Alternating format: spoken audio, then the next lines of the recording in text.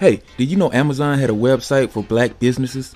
That's right, blackownedamazon.com. If you're black, show you're black. Shop black. Every single product on blackownedamazon.com is from a black-owned business. And not only that, when you buy from blackownedamazon.com, Amazon will donate a portion of your total purchase to assist new black-owned businesses. So if you're black, show you're black. Shop black. blackownedamazon.com. Be sure to bookmark this website so that you never forget to shop at blackownedamazon.com.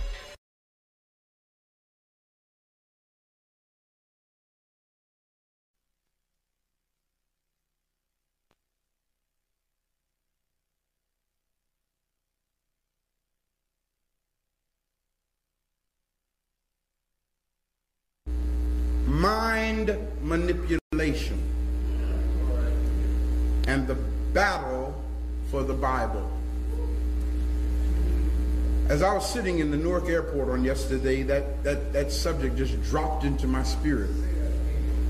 Mind manipulation and the battle for the Bible. When it comes to the science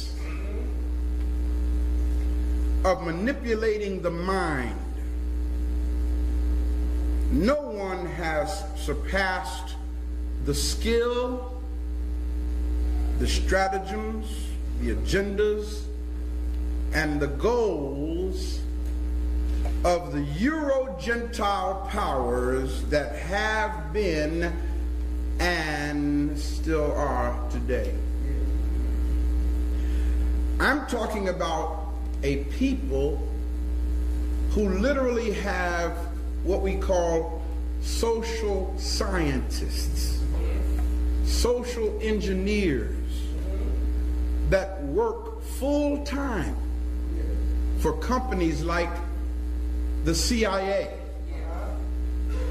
National Security Agency, the NSA, and various other government entities, and their entire job responsibility is to sit back and develop strategies and implement programs in society to manipulate the minds of the masses. The major idiom that is used to manipulate the minds of the masses is something called history. His story. Napoleon Bonaparte asked the question one day, what is history? And then he turned right around and answered his question. He said, what is history but a fiction agreed upon? Another word for fiction would be a lie. Agreed upon. How many of you have ever heard of Winston Churchill? Former Prime Minister of Great Britain. Winston Churchill said these words, and I quote him. He said, history is going to be kind to Great Britain because I'm going to write it. Ain't that deep? History is going to be kind to Great Britain because I'm going to write it. We must always remember that history was written by some very powerful people who have as their agenda the advancement of themselves and not others. The Miseducation of the Negro by Carter G. Woodson is one of the most significant works ever published. In this awesome work, Carter G. Woodson says these words, and I quote him, every man has two educations. That's what he says. That which is given to him and that which he gives to himself. He goes on to say, of the two kinds, the latter is far more desirable. Indeed, all that is worthy in man, he must work out and conquer for himself, he says.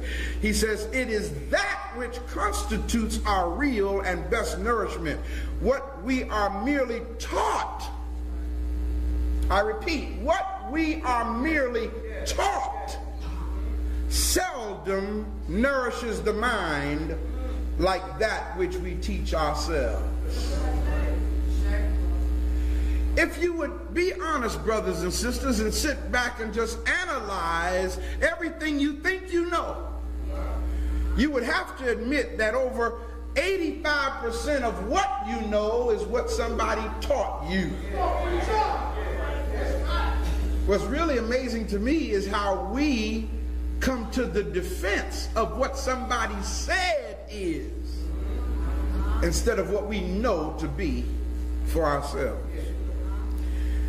We live in a world where we are constantly bombarded with information. Oh yeah.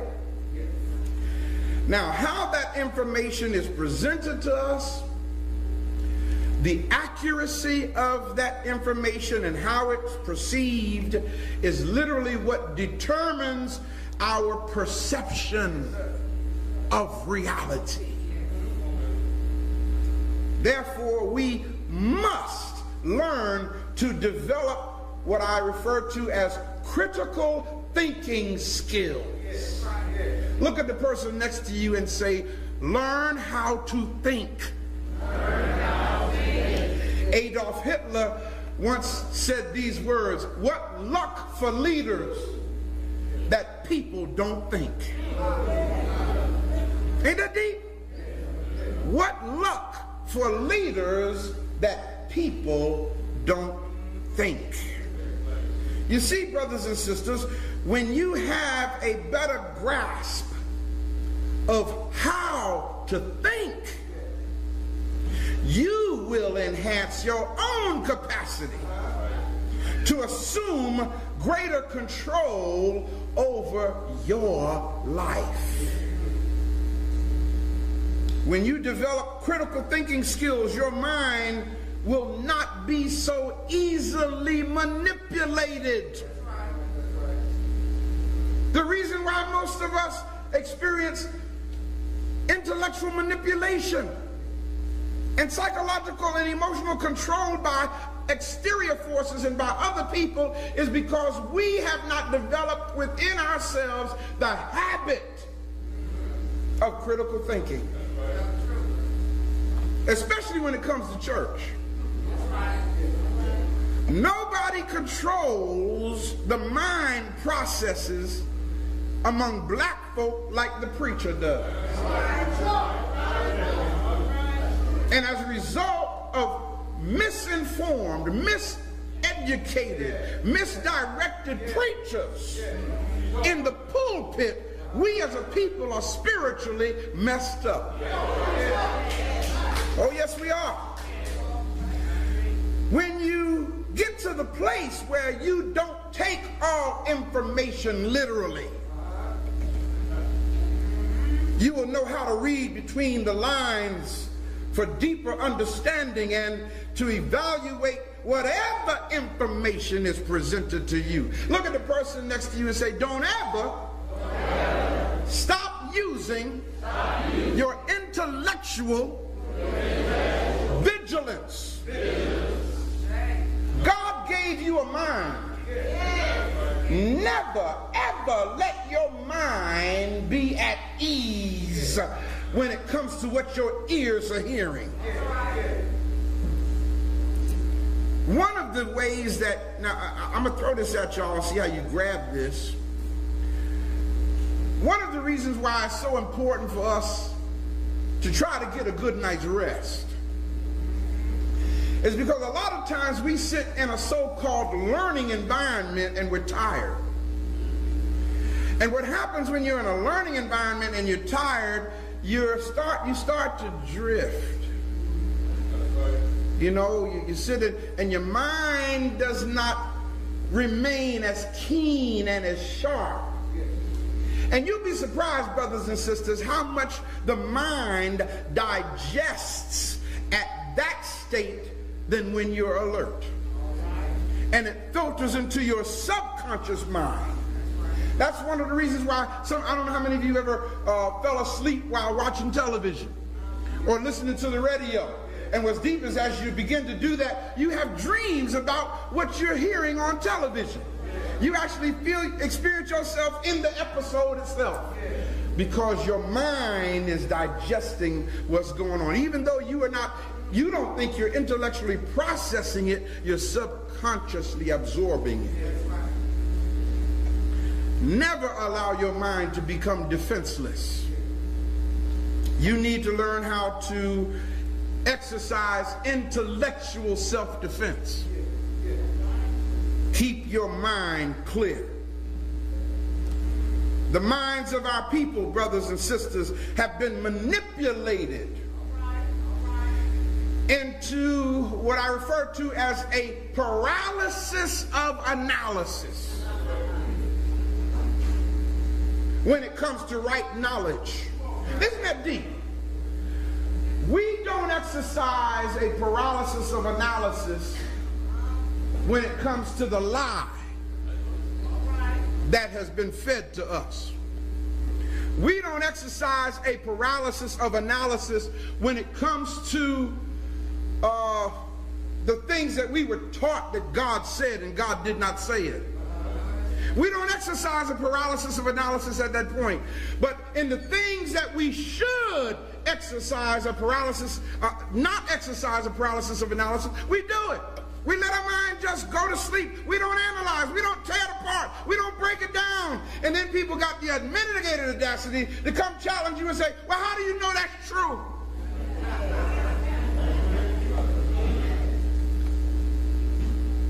Isn't that something? We want to get a paralysis of analysis when the truth comes along. But we didn't exercise it when we were eating the lie.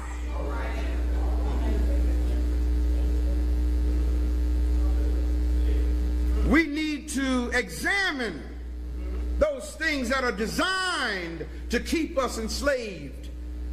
We need to examine those things that are designed to keep us oppressed. We have failed, brothers and sisters. I got to be honest with you. I did, you did. We have failed to challenge the belief systems and the patterns of thought that control us. Instead of challenging it, we are willing to defend it with our very lives. We're willing to protect the beliefs of our oppressor with our dying breath, even against our own flesh and blood. Think about that. That's the tragedy. You oftentimes hear him in Tuatep say how his mother, when he explained to his mother that, he ain't into the Jesus thing no more. His mother, the woman whose womb he came out of, said, you got to get up, you got to get out of here.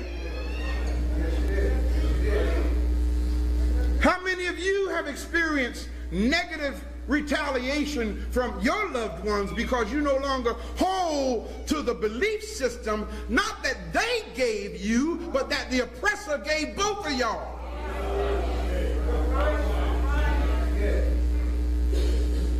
When it comes to the biblical text, the minds of our people have been manipulated to the point to whereas there is an automatic built-in self-defense mechanism.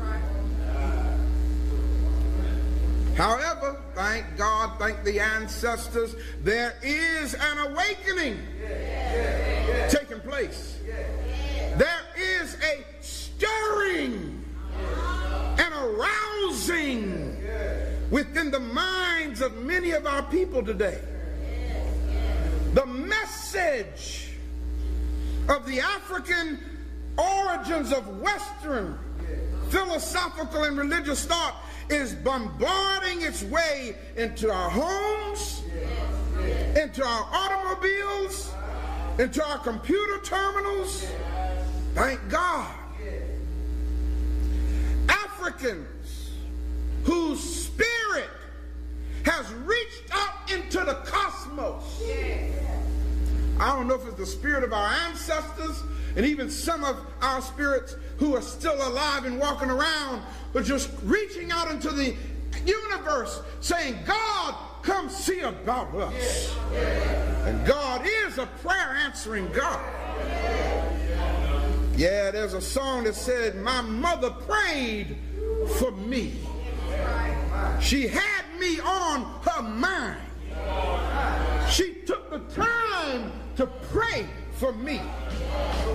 I'm so glad she prayed. And you know what's really deep about that? God knows how to answer our prayers, even if we don't know how to say it the way it ought to be said. That's what I like about God, y'all. Our parents prayed for us. Our parents, in their own sincere and even sometimes ignorant way, said, Lord, help my children. And God has sent this time of awakening for African people in response to the prayers of our ancestors. Ooh, Lord have mercy. Black Africans throughout the diaspora are saying, and I quote, I've been told all my life that the Bible is the Word of God and that Jesus died for my sins.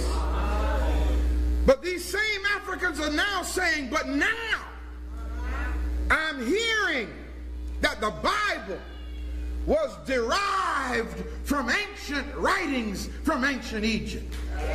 These same Africans are now saying, I'm finding out through my own research that this story of Mary and Jesus was stolen from ancient Egypt, from Set and Heru, or Isis and Horus. Here's the thing, though. They go on to say, what and whom am I to believe? That's where many of our people are right now. What and whom am I to believe? You see, y'all, a new conflict is raging. I know that's right. In the world of black Africans today, the battle for the Bible is in full force. This war is greater than the war in Iraq. This war is even more dangerous than the war in Iraq. This war is so serious because if the Bible loses its grasp on the minds of African people, this world will turn upside down. You see, they are very serious, y'all, with their crusade programs. Their crusades have always been either accept this program of religion or die. Well, that's pretty much what's going on now. That's what the war against Muslims are all about. That's what it's all about, y'all. That's why the white man is fighting Muslims and Islam. Because it's important that their Bible remains the vehicle of control. There are a lot of arguments going on now, even among biblical scholars. Argument over the original inspiration, over the Greek text, over the English translations. And amid the the confusion of theological word battles and personal scruples, many people are crying for answers today because the lies that were fed to them in the first place no longer hold water.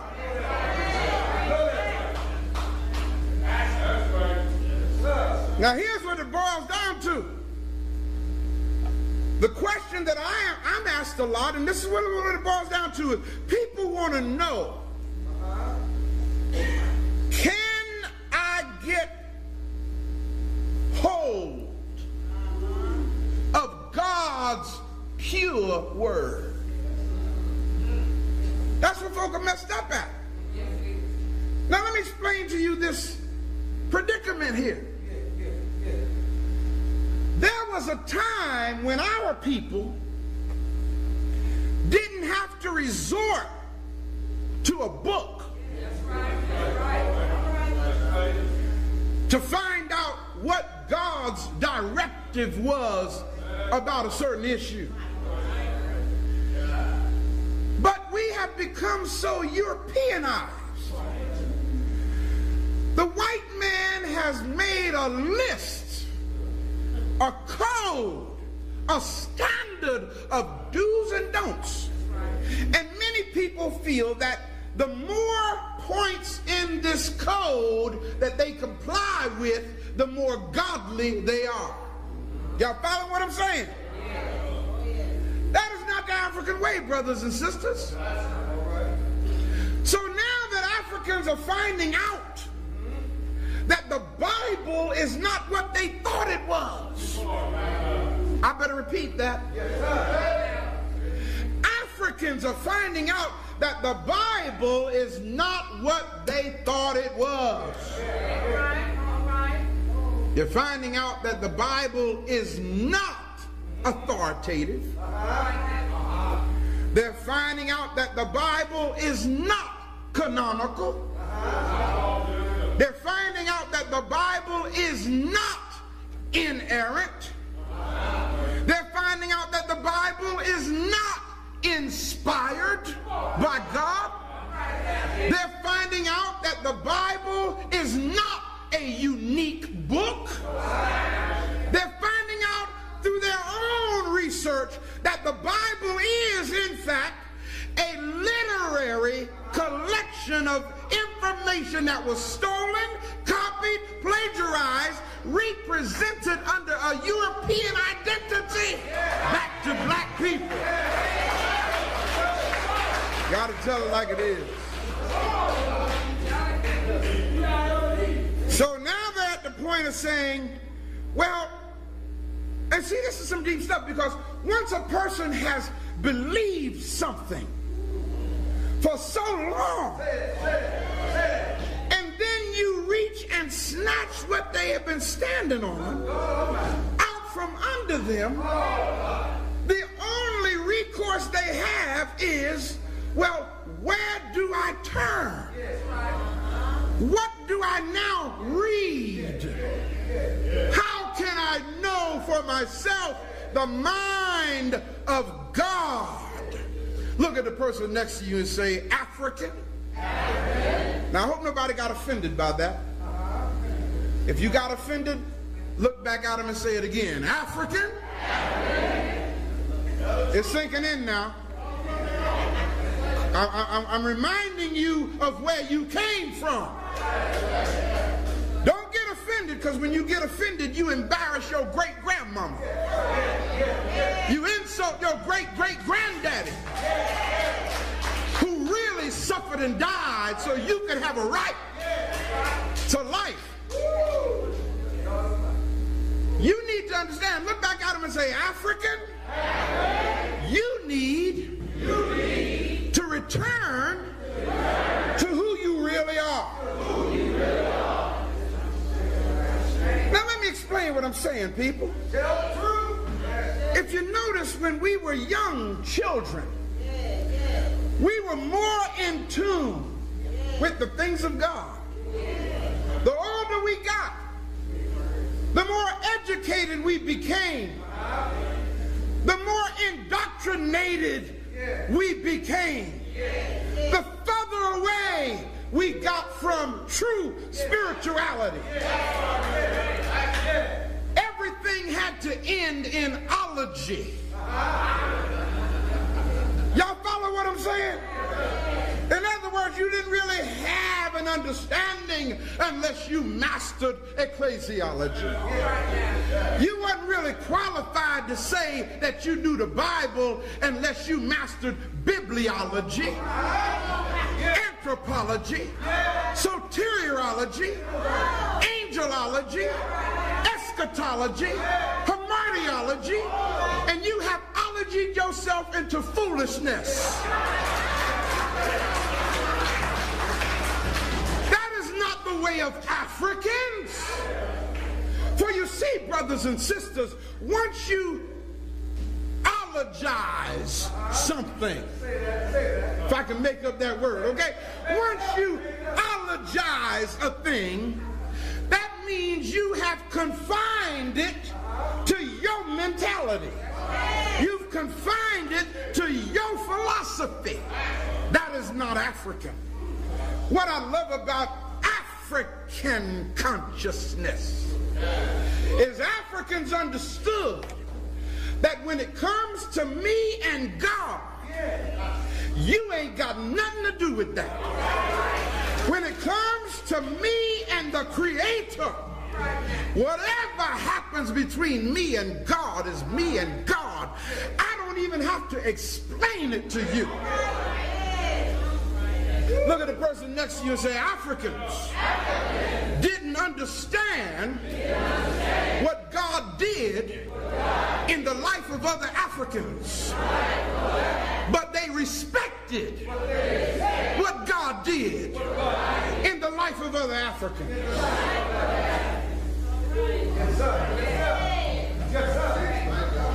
We say, where can I get a hold of God's word?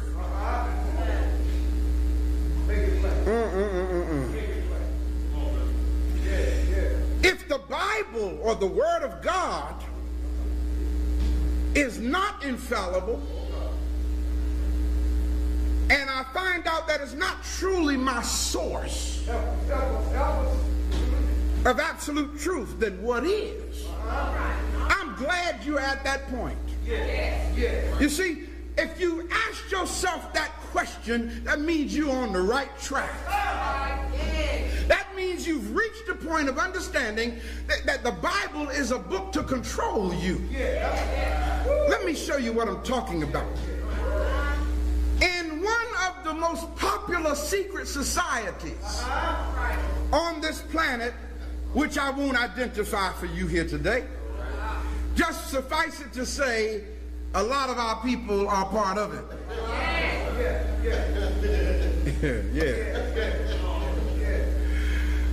One of the procedures for going into the higher echelon of that secret society is you are presented with the Bible. Now, on the lower levels of this secret society, you have to kiss the Bible. For every degree that you are, you have to kiss the Bible those many times. But to excel into the higher and more secret inner circle of the upper echelon of this secret order, you don't kiss the Bible that's presented to you and you're told to spit on the Bible.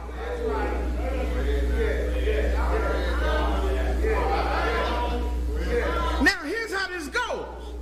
The reason why that's done is to see if the student or the initiate is going to see the Bible for what it really is.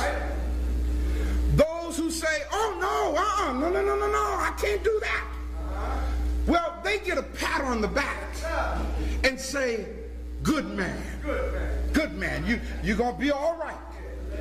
But they never are allowed to ascend any higher because they don't understand one of the most powerful secrets of all. To that individual individual who spits on the Bible, they are allowed to ascend into the upper inner circle of this powerful order. And the reason why they are allowed to ascend is because by demonstrating their position about the Bible through spitting on the Bible, it told those over him that they understand the real agenda behind the biblical text. They know, they've learned, they've gotten enough light, if you will, to enable them to understand that the Bible is the book of control for the masses. When you come to the realization of the truth of their agenda behind this, and that's why the battle of the Bible is so strong today. Everywhere you turn, brothers and sisters, they're running campaigns everywhere. They got major organizations all over the world giving away millions of free Bibles. Who's paying for that? Come on, y'all. Think about it. Y'all know how much it costs to print stuff up? Who's paying the bill for all these printed Bibles that they're handing out? You can go in any hotel room and open the drawer, and there's a Bible placed by the Gideons. Do some homework on the Gideons. If you just research that, you won't read another Bible.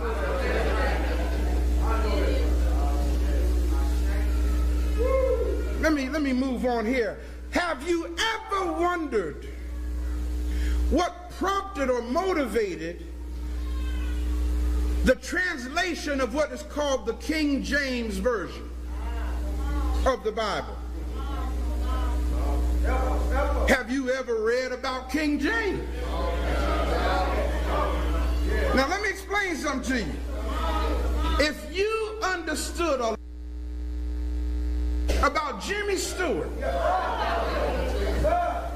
some of y'all, that's King James in case y'all didn't know it. His name was James Stewart, S-T-U-A-R-T.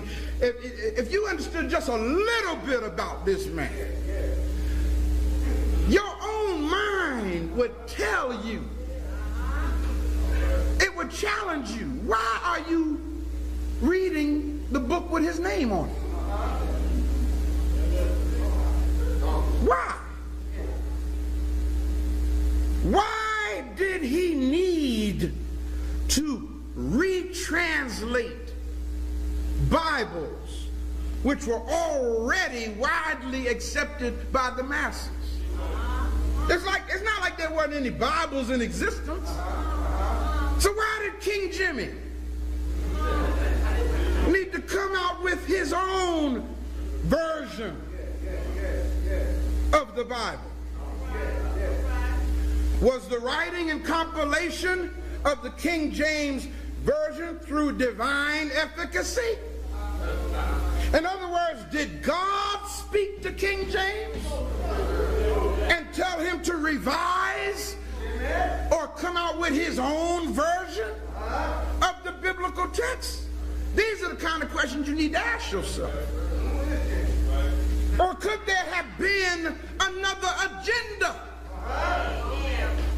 behind it? Let's take a look at what's been recorded in history.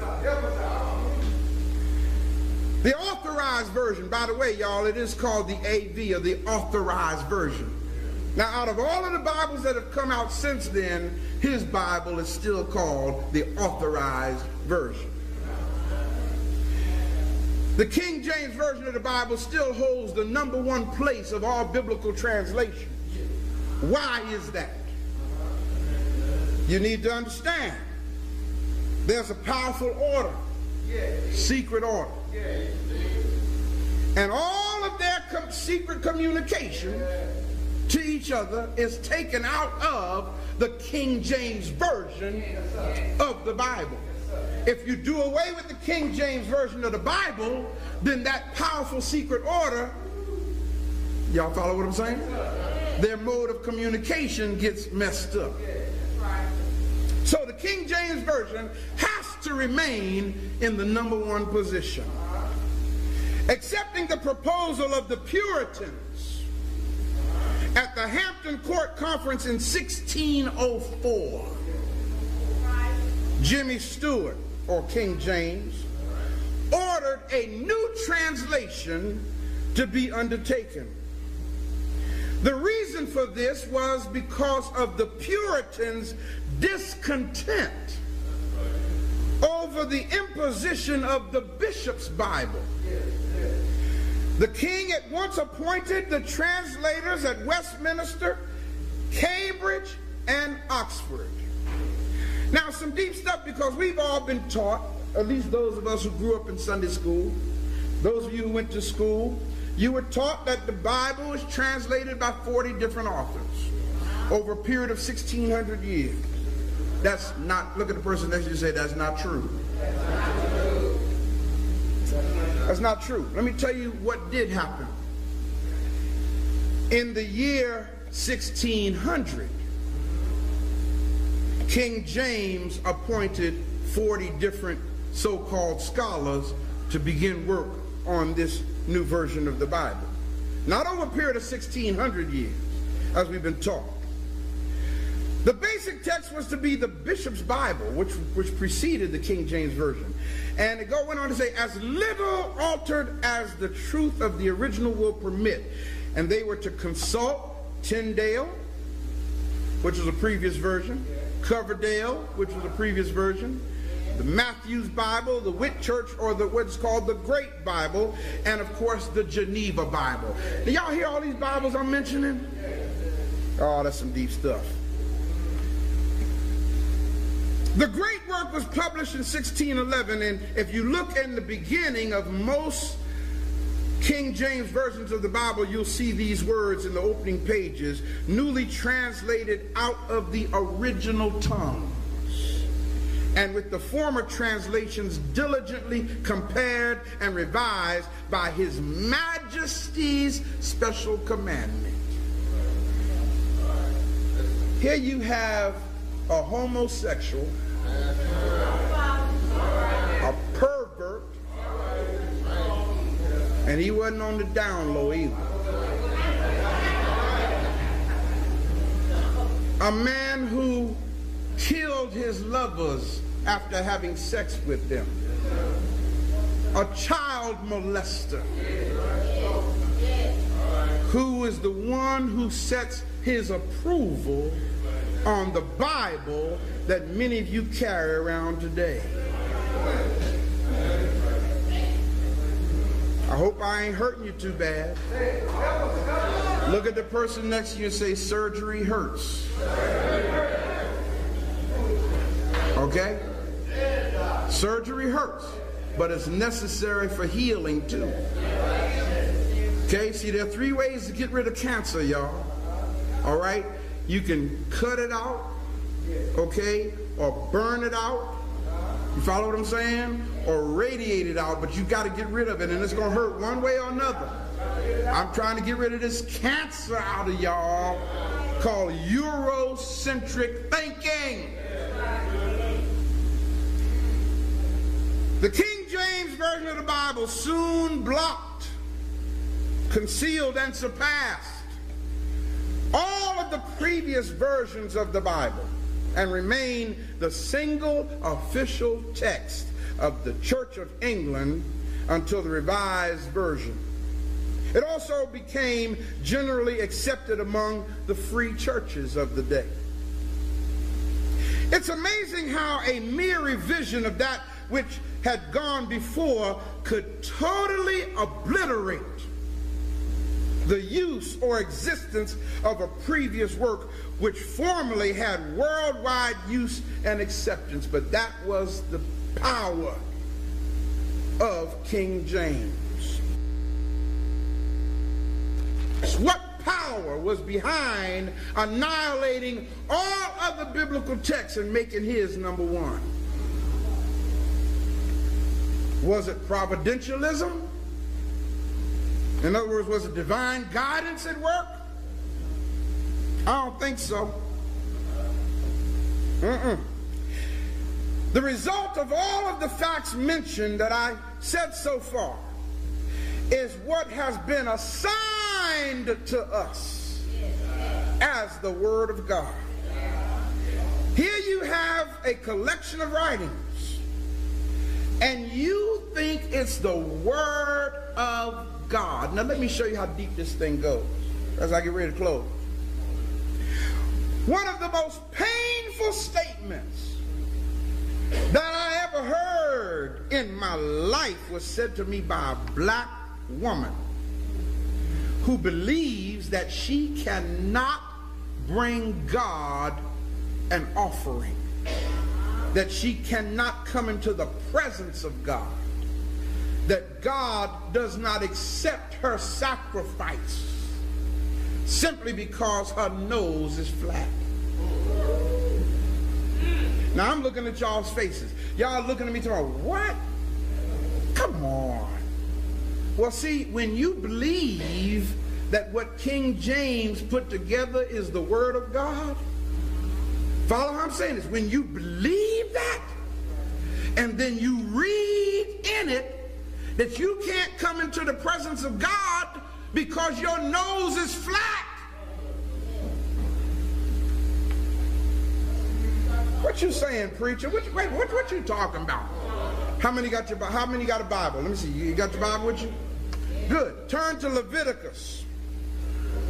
The 21st chapter of Leviticus, the 18th verse. I want you to see right there where it tells you that if you got a flat nose, you can't come into the presence of God. How many of y'all knew that was there? Ah, see, that's what I'm talking about. See? These are the verses that they didn't tell you about. Leviticus, the 21st chapter, verse 18. I don't have my Bible up here, so somebody who can read nice and loud. What does it say? For whatsoever man he be that hath a blemish, he shall not come into my presence. Go ahead. A blind man. Wait a minute now. A blind man can't come into my presence. A lame man, meaning a crippled man, can't come into my presence. Or he that hath a flat nose. Or he that hath a flat nose. Now let me tell you why they apply that to black people. It's not talking about the bulb of your nose. It's talking about the bridge of the nose. You see, we have a flat bridge up here. We don't have a wall dividing our eyes like the people from the north do. You follow what I'm saying? Our bridge is flat. This is the part of the nose it's referring to. Now there it is. What's deep is when you think that this is what God said because somebody put it there. What do you say to a black man who says that God sent the slave ships to Africa because we were heathens? What do you say to a brother who feels that way, who believes that? I said, no, brother, God didn't do that. Yes, he did. You know what he said? He said, the Bible says he did. Y'all don't have to take my word for it. Turn to Ezekiel. 30th chapter of Ezekiel, the 9th verse, tells you there plain as day that God sent the ships into Africa. If you hold this literature to be from God, then you have to accept the white man as your oppressor. Y'all hear what I'm saying? Who got Ezekiel 30 and 9? What does it say? Go ahead. In that day shall messengers go forth. In that day shall messengers go forth from me. In other words, God is sending them out in ships to make the careless Ethiopians afraid. Do y'all see it? I ain't making this up. It's right there in your Bible. Yes, that's the book for me.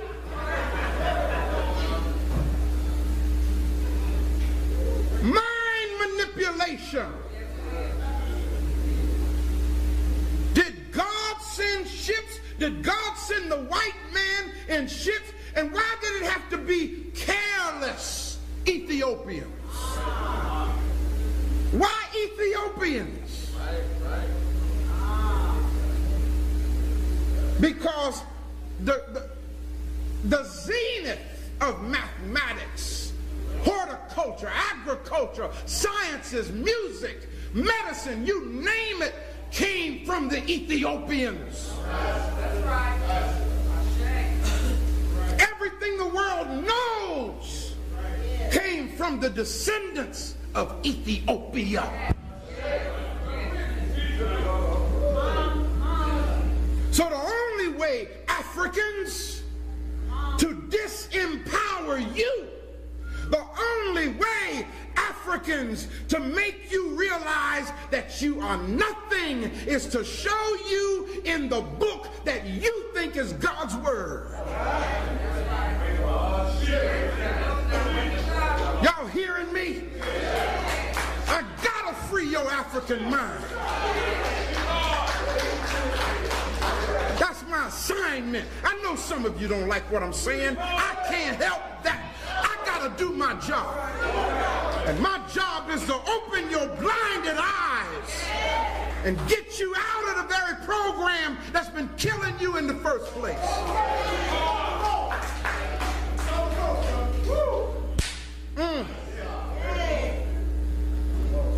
A white man known as Thomas Jefferson.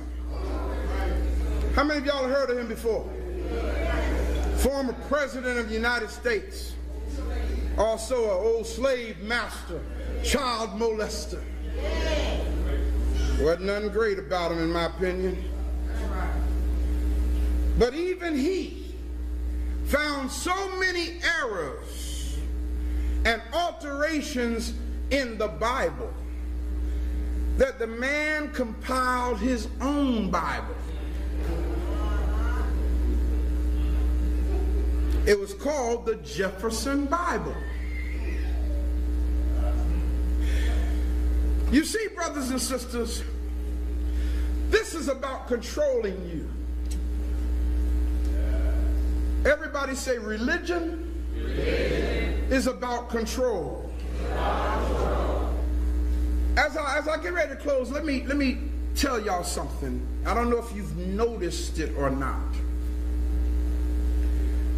But here at the African Village, unlike many other so-called, quote, churches, we don't have a doctrinal statement here. If you look in the program, you don't see anything about a doctrinal statement. In other words, there's nothing there that says, we believe, da da da da da da da da da da. You know why? Because that's not African. A doctrinal statement tells you what to think, not how to think. And if you want to be a part of that church or that organization, you have to adopt that doctrinal statement. That's why they got it there. Here at the African Village, now I'm saying this as we begin to move to the next level. Here at the African Village, brother, and Mentuhotep touched on it this morning on the radio. There will be times in our experience and in our fellowship, Africans, that the African expression of our spirituality will want to move in you. But we've been so Europeanized that we suppress the expression of what I used to call and still do the African Holy Ghost. Now, the reason why I say African Holy Ghost is because not anywhere in my studies or research have I ever read of the Spirit of God moving through a white person. I just haven't read it. I'm not saying God hasn't done it. There's no historical event where you see God's Spirit moving through a white man. Every historical documented event of a major move of God was through a black person. So that's my basis for saying the African Holy Ghost. Please understand that. Even the white slave masters, when they needed some advice, you know what they do? They'd go get the old black slave woman and bring her in secret and ask her, what did she think they ought to do? Because there's something in our black spirituality that they know is of God. Look at the black church experience. Look at our experience as opposed to any other colored church experience. Why do we have church differently? Why is it that in the black church the expression and the emotionalism is high energy? Why is that? Is it because of what happened on the day of Pentecost? Look at the person next to you and say, heaven no.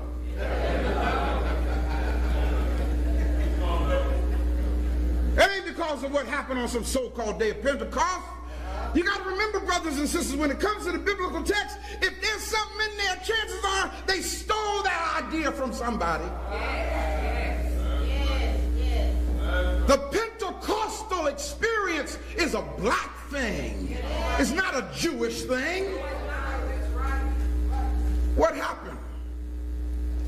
What happened was the expression of African spirituality in these individuals in such a way to whereas God came upon them, even in the biblical text, in such a powerful manner that they were able to communicate with other people who didn't even speak their language. What are you saying, Pastor? You saying we should do that? What I'm saying is you should free your African mind. That's what I'm saying, black people. Don't be so religious. Don't be so formal. That if an African next to you is moved by the ancestors in such a way that you are not used to it, that you frown on them. What's wrong with her? She lost her mind. You see, in our tribal experience, when they would go into, mind you, y'all, this is long before some so-called biblical history even came on the scene. When the Africans would go into their tribal spiritual thing.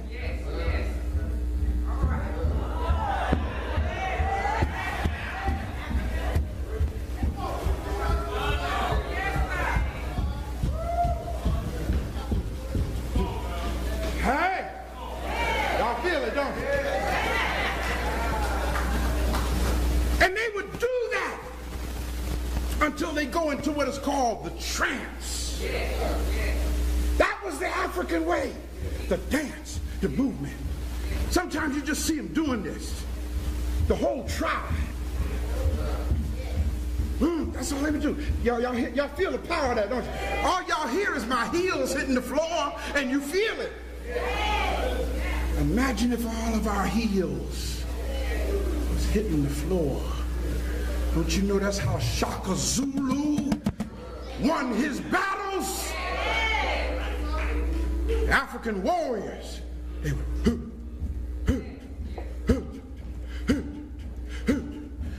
whites scared the hell out of white folk.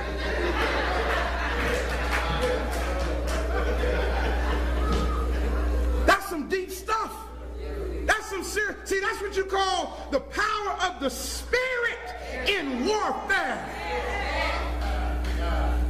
Now, what the mistake that we made almost all the time, the mistake that we have made, you see, your parents, your grandparents had that. They couldn't read, Mom. But when they come together in their own way, they would just, and that's why they would moan, I'm a soldier in the army of the Lord. I'm a soldier in the army. They sing that today was ready to fight. Spiritually. Y'all felt, see, you know it's deep because when I'm up here doing, I can see y'all getting in it, right? And as soon as I stop, you stop. That's how powerful this thing is. Our parents had the right motive. They were just calling on the wrong name. So what we have done in our African consciousness is we have disrespected their intent. Did I lose you? We have disrespected their intent because they weren't accurate in the words that they used. Look at the person next to you and say they could only call on what they knew to call. When you've been robbed of your culture, when you've been robbed of your God consciousness, when you have been robbed of your history, the only thing you know to call on is whatever culture has been replaced with. Whatever name or history has been replaced with. But deep in your African spirit is calling on the real name. And that's why black folk would have church the way they did. You could feel it. You could walk past a black church and feel the power of what was going on inside. We ain't here to manipulate your mind. I've had somebody say to me, you know they call y'all a cult. Well, hey, if you don't know no better, that's on you. But we don't tell you what to think over here. We don't do that. We teach you how to think over here. Okay? That's what we do, y'all. To try to get you back to your African spirituality. To return you to Sankofa. You. Get you back to where you came from. And I got news for you. If you would return to your African, now I know some of y'all are gonna have a problem doing that, because you gonna think you crazy. More or less somebody else thinking you crazy, you gonna think you crazy. You're gonna feel the African Holy Ghost rising up in you to do certain things, to speak certain things, to holler certain things, to scream certain things. And you know what your Europeanization of your African mind is gonna do to you? It's gonna say, that's right, tell it. And you're going to be going through this throw-up syndrome. It want to come out, but you won't let it come out.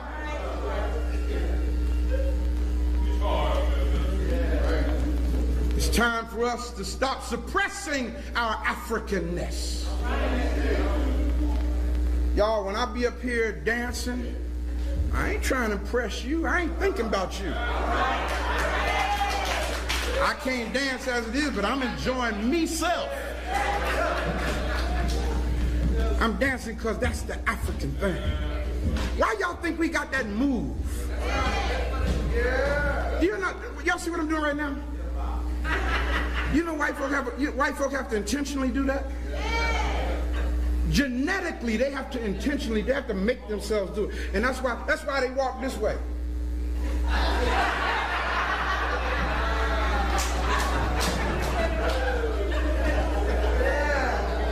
See, I'm melanin. We just got a natural rhythm to us. That was a part of our spirituality. When it comes to the things of God, the things of the Spirit, we would release it in our, yeah, buddy. They took that and took it to the nightclub, copied it and took it to the nightclub, and secularized it. And now you think that's part of the devil. No, brothers and sisters, that's our spirituality.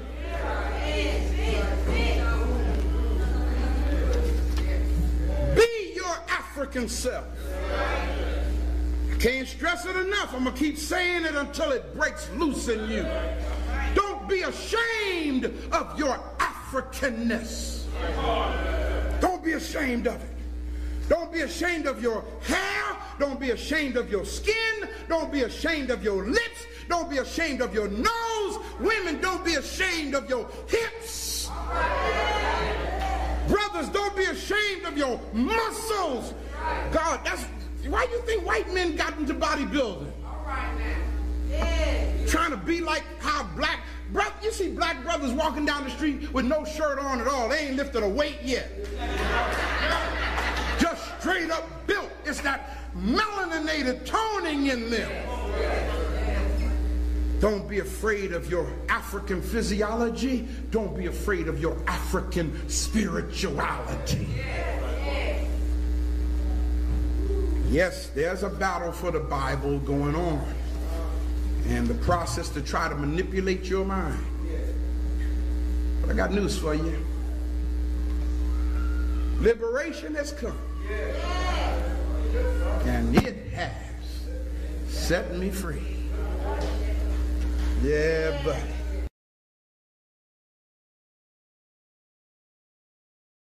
The Golden Stool, Africa, the 26th Hartley Lecture, The Golden Stool, Some Aspects of the Conflict of Cultures in Modern Africa, by Edwin W. Smith. There is nothing new under the sun, even immediately under it in Central Africa. The only novelty is the human heart, Central Man. That is never stale, and there are depths still unexplored, heights still unattained, warm rivers of love, cold streams of hatred, and vast plains where strange motives grow. These are our business. Henry Seton Merriman, author's preface. I beg to direct your attention to Africa. These words, so strangely unemotional to our ears, were spoken by David Livingstone to members of the University of Cambridge on December 4, 1857. His journey across Africa had made his name famous. On his return to England, universities and learned societies vied with each other in doing him honor. At Cambridge, the Vice-Chancellor presided over the meeting in the venerable Senate House, which was crowded with graduates, undergraduates, and visitors. The plain, single-minded missionary was accorded a reception that an emperor might envy. And at the conclusion of his address, he launched an appeal which was destined to have a tremendous effect upon men and movements in after days. I beg to direct your attention to Africa. I know that in a few years I shall be cut off in that Cox tree, which is now open. Do not let it be shut again. I go back to Africa to try to make an open path for commerce and Christianity. Do you carry out the work which I have begun? I leave it with you. For as long as I can remember, David Livingstone has been my hero, my master. And when the Primitive Methodist Conference did me the honor of appointing me to this lectureship, I felt that in the choice of my subject, I could not do better than follow his lead and direct your attention to Africa. I was born in Africa, and the happiest years of my maturity have been spent there. To study its history and its peoples has always been my delight. My thoughts naturally gravitate thither. And in these days, when the problems arising from the contact of races and cultures cause grave concern to all thinking men, there are reasons why, apart from my personal predilections, your attention should be directed to Africa. I fear that my treatment of the subject may be summary. The space at my disposal does not admit of detailed examination of all the questions. Some, indeed, the problems caused by the immigration of Indians, for example, must be passed over entirely, and others, such as the liquor traffic, can be barely mentioned. But so far as the limits allow, I shall endeavor to state the problems fairly and to indicate where in my judgment the solution is to be found. So, I beg to direct your attention to Africa. Edwin W. Smith, Walton-on-Thames, February 20th, 1926. Acknowledgements. I am grateful to gentlemen, experts in their several departments, who after reading chapters of my book in manuscript have devoured me with valuable suggestions. To wit, Sir Humphrey Leggett, DSO chairman for the past 6 years of the East African section of the London Chamber of Commerce, and Mr. H. Worsley, general manager of the British Cotton Growing Association, who have read Chapter 5. Dr. J. Howard Cook, formerly of Uganda, who has read Chapter 6, Sir Godfrey Lagden, sometime resident commissioner in Bashutland, who has read Chapter 7, the Reverend W. W. Cash, DSO author of The Muslim World and Revolution and General Secretary of the Church Missionary Society, who has read Chapter 8, and Major Hans Vischer, Secretary of the Colonial Office Advisory Committee on Native Education, who has read Chapter 9. Needless to say, none of these gentlemen is responsible for the opinions I have expressed. My friends and colleagues, the Revs, J.C. Mantrip, C.P. Groves, B.D. and H.B. Hardy, and may have read the entire manuscript and helped me materially by their criticisms. I also wish to thank the able custodians of the magnificent library of the Royal Colonial Institute, who have always been ready and courteous in their assistance.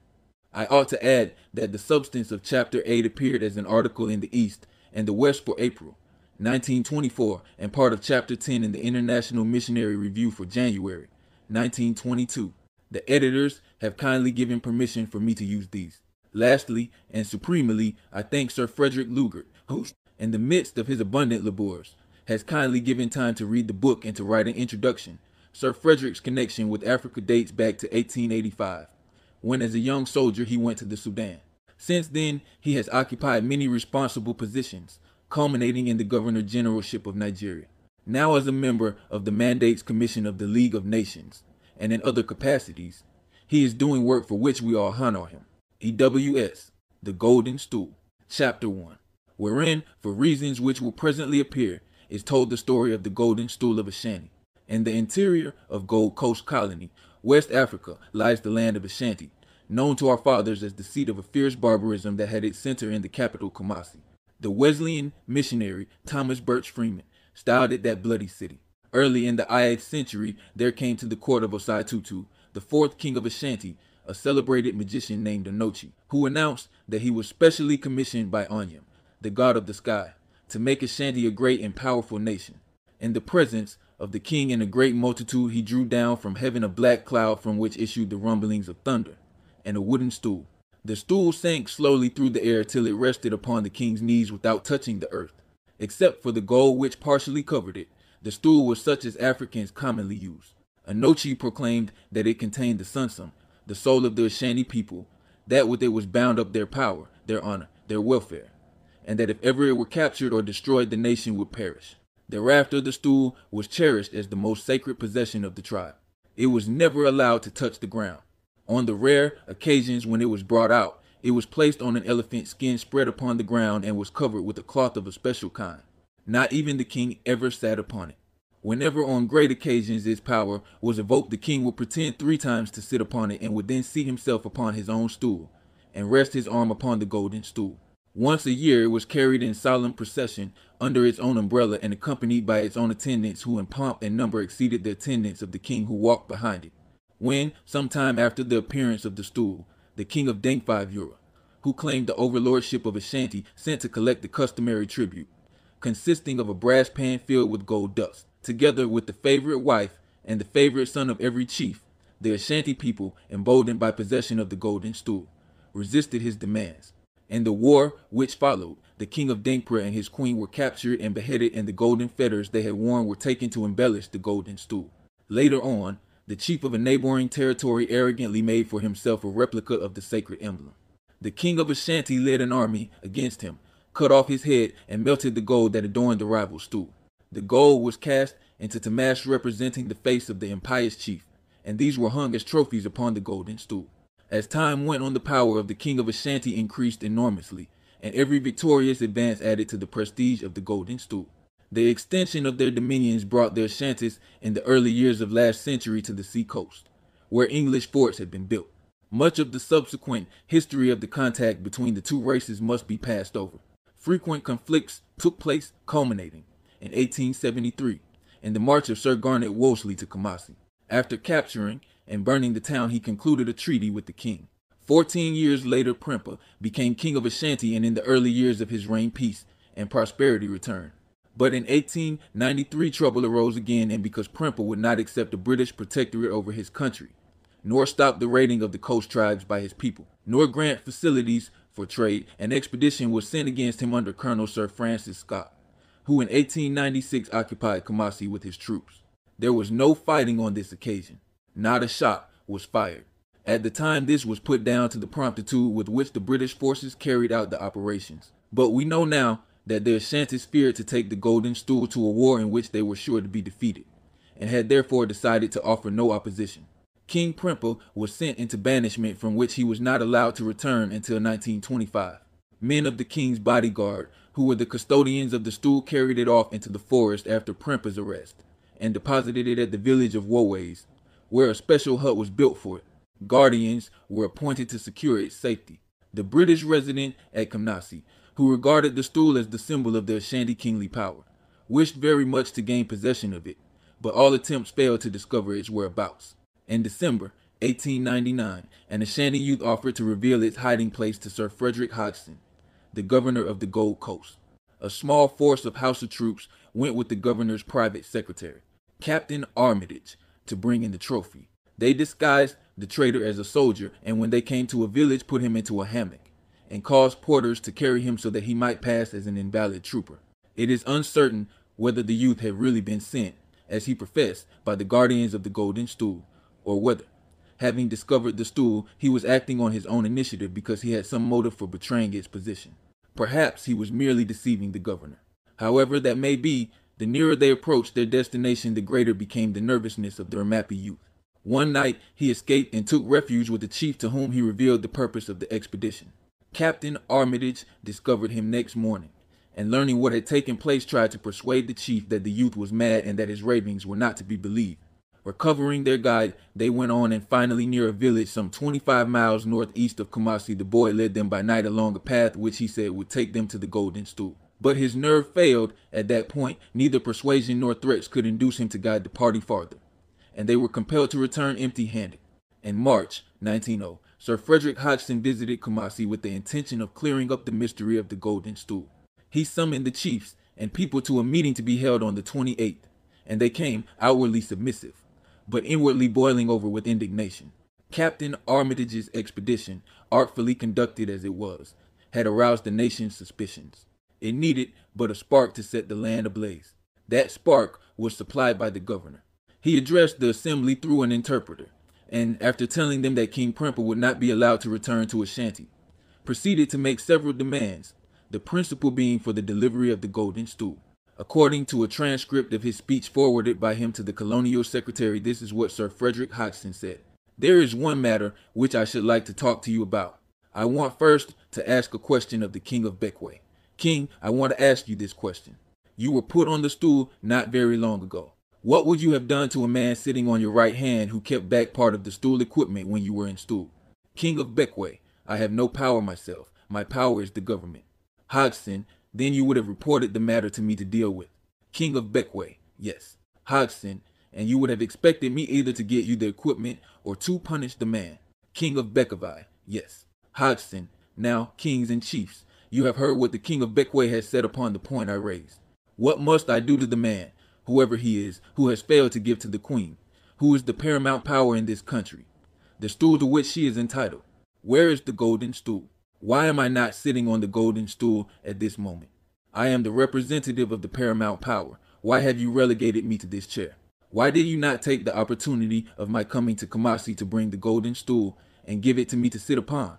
However, you may be quite sure that although the government, this was a local chief, they were called kings in those days, has not yet received the Golden Stool at your hands, it will rule over you with the same impartiality and with the same firmness as if you had produced it. A singularly foolish speech, an excellent example of the blunders that are made through ignorance of the African mind. The governor regarded the stool as a kind of stone of scone upon which the kings of Ashanti were seated at their accession, a spivmibble of supreme authority, and hence, as the representative of Queen Victoria, he naturally expected to have it brought out as his throne. As a matter of fact, no king of Ashanti had ever sat upon it. It was held in reverence by the people as being not an appurtenance of the kingly office, but the embodiment of the nation's soul. If the governor had known the real significance of the stool in the mind of the people, he would not have reproached the chiefs in this manner. This much may be said in his defense. He blundered in ignorance. The speech was received by the assembly in silence. But the chiefs returned home to prepare for war. Within a week, fighting had commenced. The meeting described was held on March 28th. 3 days later, the governor sent Captain Armitage with 45 soldiers to get possession of the golden stool. The wretched youth already mentioned led the party along a faintly visible track in the forest and brought them to a hut beneath whose floor, he declared, the sacred emblem lay buried. It was not there, however, and evidently the soil had never been disturbed. The discomfited party set out to return to Kumasi, were ambushed on the road, and had to fight their way through. Within a very short time, Kumasi was completely beleaguered by the insurgent Ashantis. Reinforcements came up from the coast and increased the garrison to 700, 29 Europeans, including for women, and the remainder native troops and camp followers. Towards the end of June, the governor, with some European officers and 600 Hausa soldiers, fought his way through the besiegers to the coast, leaving 3 European officers and 100 Hausas to carry on with 3 weeks' ration. Not until July 15th did the relieving column under Colonel James Wilcox succeed, after a magnificent march from the coast amid appalling difficulties, in raising the siege. There is no need to dwell upon the terrible sufferings endured by the tiny garrison, most of whom were fought too weak to stand when relief arrived. Fighting went on until towards the end of December. The total casualties in this little war numbered 1,070 British side. Of our British officers, 9 were killed, 6 died of disease, and 43 were wounded. How many of the Ashantis were killed and wounded is not known. What the affair cost in money I do not know. Certainly, it was a heavy price to pay for a blunder. Ashanti was formally annexed as a British possession. In the settlement, nothing was said about the golden stool. 20 years later, a quarrel arose over the ownership of land at the village of Woways where, apparently, the stool had been hidden all this time. The chief commissioner, as the British official was styled, thought it well to make an inspection before giving a decision in the dispute. He had no idea, it is evident, that he was going to where the stool was kept, but the guardians of the stool were not convinced on this point, and as soon as they heard of his intention of proceeding to Woways, they conveyed their charge secretly to a place called Abuja. In August 1920, a chief named Esteban desired to have a new road made between Abuja and a neighboring town, and the British government undertook the work. At a certain point, the overseer in charge saw that by diverting the road in a fresh direction, the construction would be rendered easier. He gave his orders accordingly. The native headman of the place, a man named Danso, was greatly perturbed by this change of plan. As a matter of fact, he was in charge of the golden stool and had buried it thereabouts, but owing to the clearance of some bush, could not distinguish the exact spot where it lay. His fears were not unwarranted. One of the workmen drove his pick into a box hidden in the soil, and his exclamations of surprise drew his mates to the place. Danso hastened thither and tried hard to get them away, but their curiosity was aroused, and it was not until he assured them that the box contained a smallpox fetish that they would leave it alone. They were, however, only half convinced by what he said. That night Danso, with the help of some old men, put the golden stool into a tin trunk and carried it off to the house of a man named Yankira. They took a solemn oath not to reveal the secret to others. But the road makers had seen too much, and evidently subsequent reflection led them to realize what had happened. Perhaps they babbled. 3 days later, a man named Senyagia, who by descent was a stool carrier and had become a Christian, turned up at the village. What arguments he employed are not known, but he persuaded Danso and Yankira to strip the stool of its gold and golden ornaments and to share the booty with him. Another young man named Yogo, who chanced to pass at the time, claimed and received a share. The desecration of the stool soon became known to the chiefs of Kumasi. They discovered that a certain native goldsmith had received and melted down one of the golden bells, and that the golden fetters had been pawned for 30 shillings. Most of the rest of the gold had disappeared. When it gradually spread abroad, the news caused great excitement among the people. At first, it seemed incredible to them that their own fellow countrymen should have perpetrated such an atrocious deed, when they could no longer doubt. Their anger against the impious culprits waxed hot, and had not the police hurried the men off to Gaol, they would have been torn limb from limb. Wisely determining to leave the case in the hands of the chiefs, the government limited its action to seeing fair play and to having the last word in determining what punishment should finally be inflicted upon the prisoners. The provincial chiefs, summoned to the capital, conducted a public inquiry which lasted several days. They invited the ministers of various religious denominations to be present. The result of the inquiry was drawn up in terms which are worth quoting. The court found that the men named Senyagia, Danso, Yankira, Yogo, together with Kujo Roku, the goldsmith, being natives of Ashanti and subjects of the gold stool of the Ashanti nation, did expose, steal, destroy, and otherwise unlawfully deal with and use the said gold stool, thereby betraying the said Ashanti nation and laying it open to disgrace and ridicule, and debasing the name and fame of Ashanti, much to the annoyance and provocation of all people, young and old, thereby giving occasion for disturbance and bloodshed, but for the intervention of government. The chiefs recommended that these men should be put to death, but the government substituted banishment for the supreme penalty. Esabana, whose duty it had been to guard the stool, was found guilty of negligence and was deposed from his chieftainship and banished. Of 8 other persons who were accused of buying the ornaments of the stool, 5 were acquitted and the other 3 were ordered to swear fetish before the chiefs, and were fined. One of them agreed forthwith to pay £100, and the chiefs were so pleased by his ready compliance that they reduced the fine to sile, 1 sheep into bottles of whiskey. The fines having been paid, the ceremony of the oath followed. The fetish was brought in, attended by its own retinue, and carried beneath the umbrella that always figures in Ashanti ceremonials. It was treated, in fact, as if it were a chief of high standing. When the expensive carpet covering it was removed, the fetish was revealed to be a couple of brass bells of unequal size. They were probably bells that had been attached to the golden stool. 2 of the chiefs came forward, and after removing their headgear, each laid a hand on a bell. A 3rd chief then removed one of his sandals, and ordered one of the guilty men to put his foot upon it. Placing his foot upon the man's, the chief administered the oath in these terms: I swear by the great oath Chromati that if I am in possession of any of the ornaments of the golden stool, or have given possession of them to any person to hold in trust for me, may the fetish kill me. The chief then held the larger of the 2 bells to the man's mouth, and he touched it with his tongue 3 times while one of the attendants kept ringing the 2nd bell. After invoking some spirit, the chief placed the large bell 3 times on the man's head, and again the other bell was rung. A fresh bottle of whiskey was then opened, and a wineglassful was handed to the chief, who spilt 3 drops on the ground and emptied the remainder on the man's head. The 2 other men undertook to find sureties for the amount of the fine inflicted upon them. Why, it may be asked, did not the government, which in times past had tried so hard to secure the golden stool, take this opportunity of seizing it? The answer to this question provides one of the most interesting features of the whole affair. In earlier days, the authorities blundered through sheer ignorance. But recently, they had appointed an anthropologist whose business it was to study Ashanti customs and beliefs. And this officer, Captain Rattray, a man of conspicuous ability and long experience, endowed with much tact and wholly sympathetic in his attitude towards the people, had investigated and reported on the history of the stool. What he said enlightened the government as to the true nature of the reverence in which the Ashantis held this ancient shrine, the shrine of the nation's soul. Every native of Ashanti believes that a stool is the repository of a man's soul. They place miniature fetters around the central support of a stool to chain down the soul to it. The golden stool holds the soul, not of any individual but of the nation. The idea may seem fantastic, but it can be readily understood why. Believing as they do, the Ashantis revere the stool so highly, and why they went to war with Britain rather than surrender it.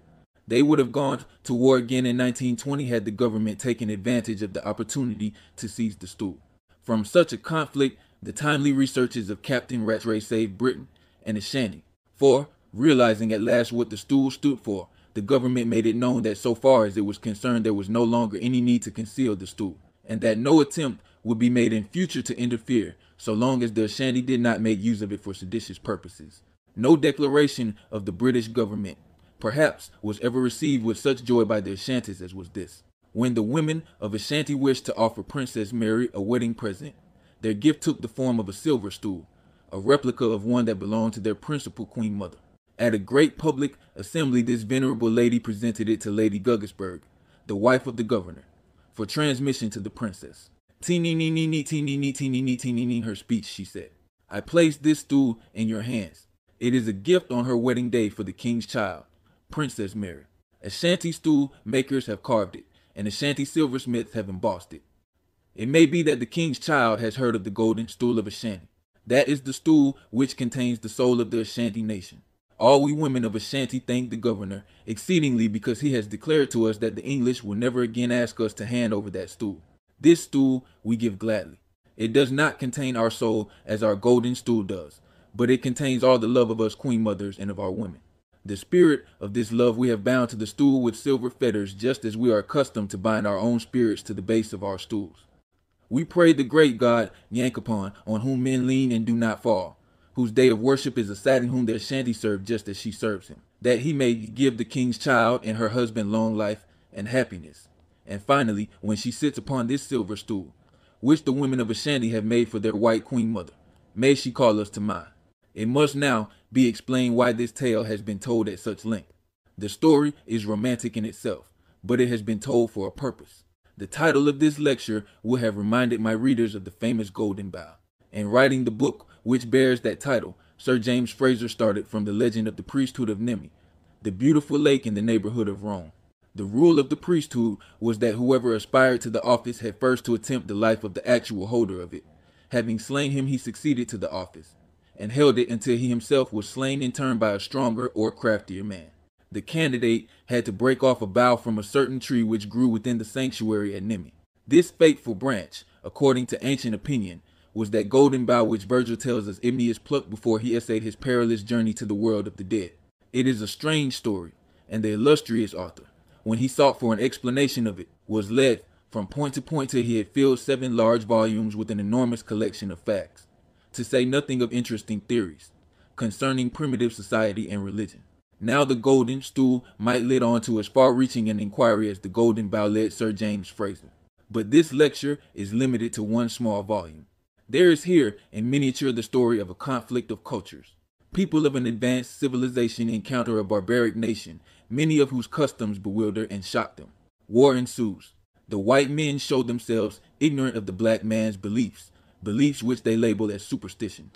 The black man treasures his ancient heritage and is prepared to suffer and to die rather than surrender it. Blunders are committed which can only be remedied by the aid of anthropology. Learning by experience to respect the African outlook upon life, the British authority wins the loyalty of its subjects. But the African social system suffers in the conflict that has taken place. The king is deposed and his authority is invested in the British crown. Limits are placed upon the authority of the native chiefs. They retain the semblance of power under the supervision of the suzerain, but are not allowed to inflict capital punishment. Meanwhile, other forces are at work. Christianity enters and gains considerable influence. In the story of the Golden Stool, the villain of the piece is a Christian who shows himself so far emancipated from the ancient restraints that he robs the sacred emblem of his nation. Here are disintegrative forces at work. What is taking the place of the old social bond, now crumbling before the advance of the alien culture? That new habits are being formed, which cannot be for the welfare of the people, is seen in the incongruous use of whiskey in an ancient religious rite. Thus, the history of the Golden Stool brings us face to face with some of the many problems arising out of the conflict of cultures in Africa. Thank you for joining me for today's reading. If you haven't listened to the previous chapter, I recommend you do so before listening to this chapter. That way you will get a more complete understanding of the book. Previous chapters are available at quellycush.com, or simply click the link in this video's description below. As you listen to this book, notice the blatant overtone of racism and prejudice that the author exudes. Notice how he speaks of Africans as if they are lowly and undeserving of their own land. Keep in mind that the author of this book is a Christian evangelist, and this writing is from the late 1800s to early 1900s. And if you have Christian or Muslim friends and family, please share this book with them so that they, too, can #WakeUp. Okay, let's get started. Chapter 2 of the Golden Stool, wherein are set forth some of the conditions in the New Africa in the form of a contrast between 1876 and 1926. 1. In 1876, David Livingstone, the greatest Christian of the 19th century, had been dead 3 years. During his lifetime, and largely through his own explorations and the stimulus he gave to other travelers, the African continent became known, as it had never been known before, to the outside world. In the early years of the century, Arrowsmith presented the African Exploration Society with a map from which all hypothetical features had been removed, and which showed the interior as a blank.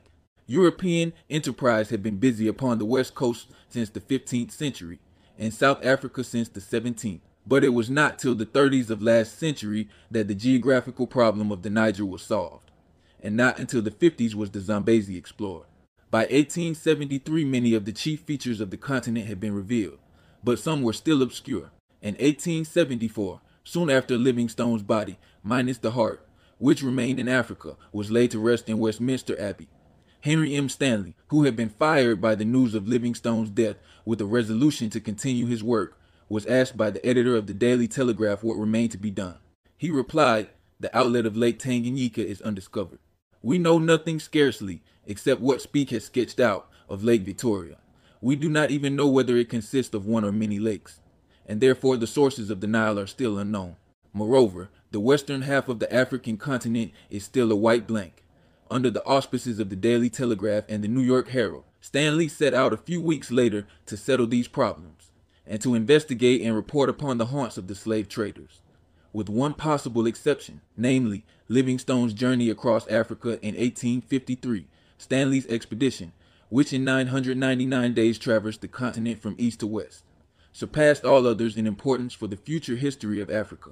In June 1876, Stanley was circumnavigating Lake Tanganyika. When he emerged from the mouth of the Congo in 1877, the last of the great geographical secrets had been wrested from the dark continent. Since that date, much has been done to fill in the details of the map. A great deal still remains to be accomplished in the way of accurate survey, but now it can be said that Africa is known through and through.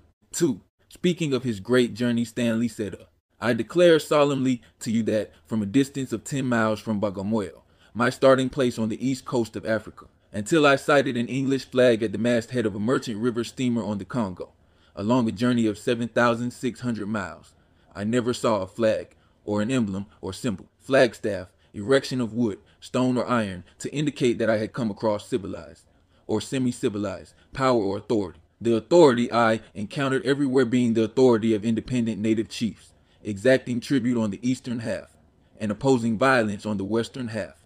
In this respect, the map of Africa presents a very striking contrast today. In 1876, the modern scramble, which has resulted in parceling out almost the entire continent among the powers of Europe, was only on the eve of beginning. This, in brief, was the situation in 1876. Egypt was still under the suzerainty of Turkey. The country was bankrupt, and this year saw the beginning of the dual control, which lasted with some interruption for 6 years, when France retired and Great Britain was left alone to pursue, through Lord Cromer, the beneficent work which transformed Egypt into a prosperous country. From one at the Berlin Conference. H. M. Stanley, The Congo and the Founding of its Free State, 1885, Volume 2, p. 411. In about 1819, Egyptian authority had been extending south along the Nile up to the Albert Nyanza. The Mahdi had not yet appeared on the scene, but the slave trading and misgovernment against which General Gordon, then in Egyptian service as Governor General of the Sudan, was heroically and vainly struggling, were sowing the seeds of the revolt which broke out in 1881. In 1876, the Suez Canal had been opened 7 years. This was an event of the highest consequence for the future development of East Africa, since the protection of the great line of communication between the metropolis and India became of paramount interest in British policy. Italy had not set foot on African soil in 1876. Tripolitania and Tunisia, later to come under the control respectively of Italy and France, still formed part of the Ottoman Empire. Of all the European powers, France only at that time had embarked upon a policy of appropriation with definite ends in view. Ever since she had lost her colonies and the Napoleonic Wars, her eyes had been fixed on Africa as the region which afforded the best opportunities of regaining an empire. In 1830, she began to take possession of Algeria, an acquisition which, up to 1864, is said to have cost her 150,000 men and $120 million. With the appointment in 1854 of General Faidherbe as governor of Senegal began the era of conquest which has secured to France the largest share of North Africa, a conquest which the French regard as the means for creating a more harmonious order. France had also secured ports on the Red Sea. Her policy received fresh impetus when after the War of 1870 she felt greater need of recouping herself in Africa for her losses in Europe. As early as 1415, Portugal had begun the modern partition of Africa by the capture of Ceuta. She had built forts on the west coast in the 15th century, and had established herself on the east coast in the 16th. In 1876, she held territory at Cape Verde on the west coast, and along the shores of Angola south of the Congo. By arbitration, she had secured in 1875 the very useful port of Delagoa Bay. In 1876, Spain was in possession, as now, of Fernando Po. The only other European flag which flew over African soil in 1876 was the Union Jack. For the previous 80 years, British explorers had been busy on the Niger, but no territory in the interior had been occupied. Only small patches at Sierra Leone, on the Gambia, and on the Gold Coast, and the port of Lagos were in British possession. Great Britain had no intention, no desire to extend her dominions in West Africa. The policy formulated by a parliamentary committee in 1865 was still in force. All further extension of territory or assumption of government, or new treaty offering any protection to native tribes, was held to be inexpedient. In South Africa, the borders of Cape Colony did not extend much beyond the Orange River. The area of the diamond fields around Kimberley was acquired in 1876 by arrangement with the Boers and Griquas. Cecil Rhodes had then been 6 years in Africa, and in the intervals of making money out of diamonds, was dreaming of painting red most of the map of the world. Bechuanaland had not yet come under British rule, nor Zululand, nor the Transkean territories. Basutoland had been taken under our protection in 1868. Natal was a British colony, but south of the island of Socotra, which was occupied in 1876, there was no other British possession along the east coast. The two Dutch republics, the Orange Free State and the Transvaal, were independent in 1876. So were Liberia and Abyssinia. To sum up, the total area controlled by Europeans in 1876 did not exceed 1/10 of the continent. All the rest of Africa was held by independent African or semi-African states and tribes. Now, in 1926, barely 1/10 of Africa is free from European domination. Indeed, if we remember that the Republic of Liberia is controlled financially by the United States, and that Egypt, while nominally a sovereign power, is still garrisoned by British troops, we must conclude that Abyssinia, covering an area of 350,000 square miles, is the only entirely independent state left in Africa. How this startling change has taken place during the 50 years since 1876 has often been told, and the story need not be repeated here at any length. Stanley's great journey precipitated the scramble. King Leopold took the initiative by calling the Brussels Conference of 1876, a conference which might have led to international agreement and to something like a system of mandates such as regulate the holding of the late German colonies today under the League of Nations. An International African Association was actually formed, but it soon became evident that each nation would, like Hallo the Wind, fight for its own hand. The Congo state, founded for the International Association, became, for all intents and purposes, the private domain of King Leopold and his government a scandal to Christendom until Belgium took it over as a colony. Germany, unified after the War of 1870 and enriched with a rapidly developing industry, entered suddenly into the scramble by raising her flag, first in Damerland and then in East Africa in 1884. By this action, France was spurred to fresh activities. Great Britain saw that if she did not bester herself, she would be left behind in the race, and urged on by commercial companies, missionary societies, and enterprising individuals, intervened at last, tardily, but very effectively. Portugal awoke out of a long period of dormancy and succeeded in establishing some of her fanciful claims based upon real and alleged discoveries in the past. Italy came in later and acquired Eritrea, part of Somaliland, Tripolitania, and Cyrenaica. Her ambitions concerning Abyssinia met with a rude check on the battlefield of Dogali in 1887. Spain also entered into the competition and gained 70,000 square miles of the Sahara and the region on the Muni River, south of the Cameroons. Later, her protectorate was recognized over a narrow strip of Morocco, which in recent years has cost her heavily in men, money, and prestige. The motives underlying this partition of Africa need not be described here at any length. We shall understand them better when we have reached a later chapter of this book. A French writer says that the European invasion was guided 1/10 by civilizing zeal and 9/10 by the bait of gain.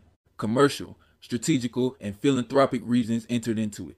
It must be remembered that in the 19th century the population of Europe increased threefold, and that this meant an enlarged demand for food, for more abundant supplies of raw materials, and for new markets for the products of the factories.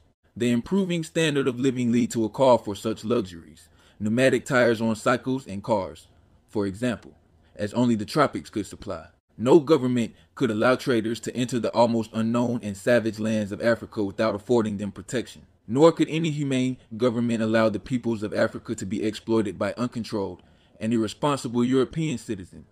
To such considerations must be added the fact that the conscience of Europe had been aroused to the iniquity of the slave trade, and it soon became apparent that the healing of this open sore of the world, as Livingstone called it, could not be accomplished by treaties made in Brussels or Berlin, nor by patrolling the coast with gunboats. There must be active intervention in the interior, which again meant commerce and government control. Cynics may sneer at this alleged philanthropic motive, and it cannot be denied that sometimes it has been little more than a cloak for sinister deeds, but it was a real motive. Humanitarian and religious sentiment has generally supported intervention. At certain critical moments, the Christian public of England urged their government with persistence and success along this path. It cannot be denied that other motives have been operant. The French have undoubtedly been stimulated by a consciousness that North Africa supplies fine recruits to supplement her decreasing manpower for the defense of her home frontiers. Whatever the motives and whatever the results, the last 50 years have drawn Africa into the orbit of European politics. For good or evil, the vast majority of African peoples has been brought under the sway of white men. 3. Commerce has been referred to, and we must return to it later. Here it will be sufficient to note that the opening up of Africa by the explorers, great and small, has revealed the vast wealth, actual and potential of the continent. It is now known that it is far from being what Defoe said of it, the most desolate, desert and inhospitable country in the world. Even Greenland and Nova Zembla not accepted. On the contrary, its mineral and agricultural opulence makes it one of the most valuable quarters of the globe. During these 50 years, much has been done to turn its resources to account, and only a beginning has been made as yet. A few figures to show the growth of commerce with Africa are all that are needed here to point the contrast between 1876 and 1926. It is said that in 1815 the total value of the commerce, including slaves, did not exceed 30 million. Of this amount, the exports formed one half, and 50% of them came from Egypt and other Mediterranean countries. In 1876, these figures were double. In 1925, the total value of the commerce was not less than $600 million. It can with safety be foretold that this striking increase in the economic value of Africa to the outside world will grow more and more in years to come. 4. When my parents landed at Algoa Bay, South Africa, in May 1874, it took them, with delays on the road, 26 days to reach Aliwal North by coach, a distance of 300 miles. In 1876, the year of my birth, only 109 miles of railway were open in Cape Colony and only a short narrow gauge line of 2 miles. The first railway in Africa, in Natal. The other railways in Africa at that time were the Egyptian, less than 1,000 miles, and the Algerian, about 300 miles. At present, there are some 35,000 miles of railways in the whole continent. These lines have been built partly for strategic or military purposes, but mainly to provide highways for commerce. The mines have acted as magnets, drawing the railways farther inland. The revolution that they have caused in the life of Africa is beyond all measurement. Let us visualize one picture. Here in 1876 is Henry M. Stanley crossing the continent from Zanzibar to the mouth of the Congo. He travels on foot, except when he can launch on some lake or navigable river the teakwood boat which his men carry laboriously in sections. He engages 300 men to carry 18,000 pounds weight of stores, beads, wire, medicines, provisions, calico, tents, and other articles. With the wives of some of the men and a small armed escort, his attendants number 356 in all, very few of whom will survive to see their homes again. Death by disease, accident, and hostile spirits will take the majority.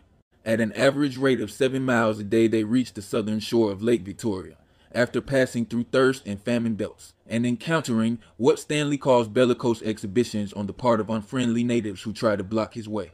After visiting Uganda, he strikes out to circumnavigate Lake Tanganyika, and thence crosses to Nyang on the Congo, the point at which Livingstone was compelled to turn back. He constructs canoes, launches his boat, mans them with the remnant of his followers, and boldly strikes out along the unknown highway, which no white man has ever traveled before. Whenever they reach the rapids, the little fleet is painfully hauled over the rocks and lavinched again. Now they paddle between banks lined with cannibals who shout, "Meat, meat," and then pursue them in their canoes.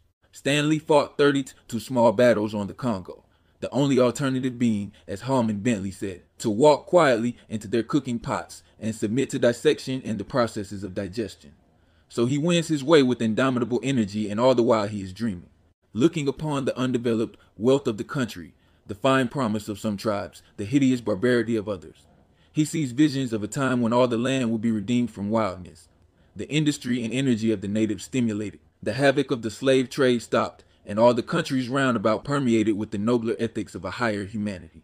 What Africa needed, he said, was railways. He called them a tramway, to be an iron bond, never to be again broken, between Africa and the more favored continents.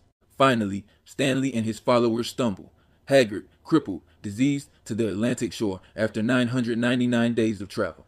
That was in 1877. Any tourist of today who wishes with a minimum of fatigue to cross Africa from west to east, or from east to west, will have a choice of easy routes. He can accomplish the journey with no more exertion than is involved in walking from one vehicle to another, and in something less than a month. If he wishes to go from Cape to Cairo, it will take longer, but it will be scarcely more arduous by railway, motor car, and river steamer. He can cover the 7,000 miles in 45 days, if he is lucky enough to catch all the connections. He will probably grumble if a shower bath and plenty of ice are not available every day. It should be added that the motor car is playing an enormous part in the opening up of Africa. Even the Sahara is being conquered by it. In 1922, the Frenchman drove a car from Algeria to Timbuktu. In 1924, another Frenchman made the journey in 64 hours. Early in 1925, 6 cars crossed the Sahara, from Tunis to Lake Chad, and another French expedition traversed Africa, at almost its broadest part, from Conakry on the Atlantic to Massawa on the Red Sea, a distance of nearly 3,750 miles. In December 1924, startling advertisements appeared in the papers inviting us to cross the Sahara in comfort, London to Timbuktu in 12 days. Enjoy the most wonderful of journeys and the most thrilling of holidays. And although this tourist scheme had to be abandoned on account of threat raised by desert nomads, nobody doubts that the desert has been conquered, so far as motor transport is concerned. The camel has had its day in the north, as the ox has had its day in the south. In 1925, a gallant French officer and his wife motored across the continent from Algiers to Cape Town, and an English officer and his wife from Cape Town to Cairo. 10,000 cars a year are imported into South Africa. Nearly every farmer of importance possesses one and can get about easily, a fact which facilitates the exchange of ideas and stimulates progress, or the reverse. Everywhere in Africa, the petrol-driven car is working a quiet, or perhaps not altogether quiet, revolution in traveling and transport of goods. The airplane has also invaded Africa. In 1919, an air route was laid out by British officers between Cairo and Cape Town, aerodromes being built at 24 places. The following year, 2 gallant South African officers, Van Rynveld and Brand, flew over the route in 72 hours, 40 minutes. During the winter of 1925, Mr. Alan Cobham, who had already proved it possible to breakfast in London and dine in Africa on the same day, accomplished the flight from England to Cape Town in 90 flying hours, and flew back from Cape Town to Cairo in 9.5 days. In 1902, it took Mrs. Smith and myself 53 days to travel from Bulawayo to the Zambezi in an ox wagon. Mr. Cobham covered the same distance, in the reverse direction, in 2 hours, 40 minutes. In 1925, a scheme was launched by which it is hoped eventually to bring East Africa within 6 days of London, by way of the Nile. The first regular African air service was established on the Congo, between Stanley Pool and Stanleyville, a distance of 1,000 miles, in 1921. The airplane has already been pressed into the service of the missions. We may live to see our missionaries carried from London to the Cape by airplane or airship. The telegraph has also been extended in Africa.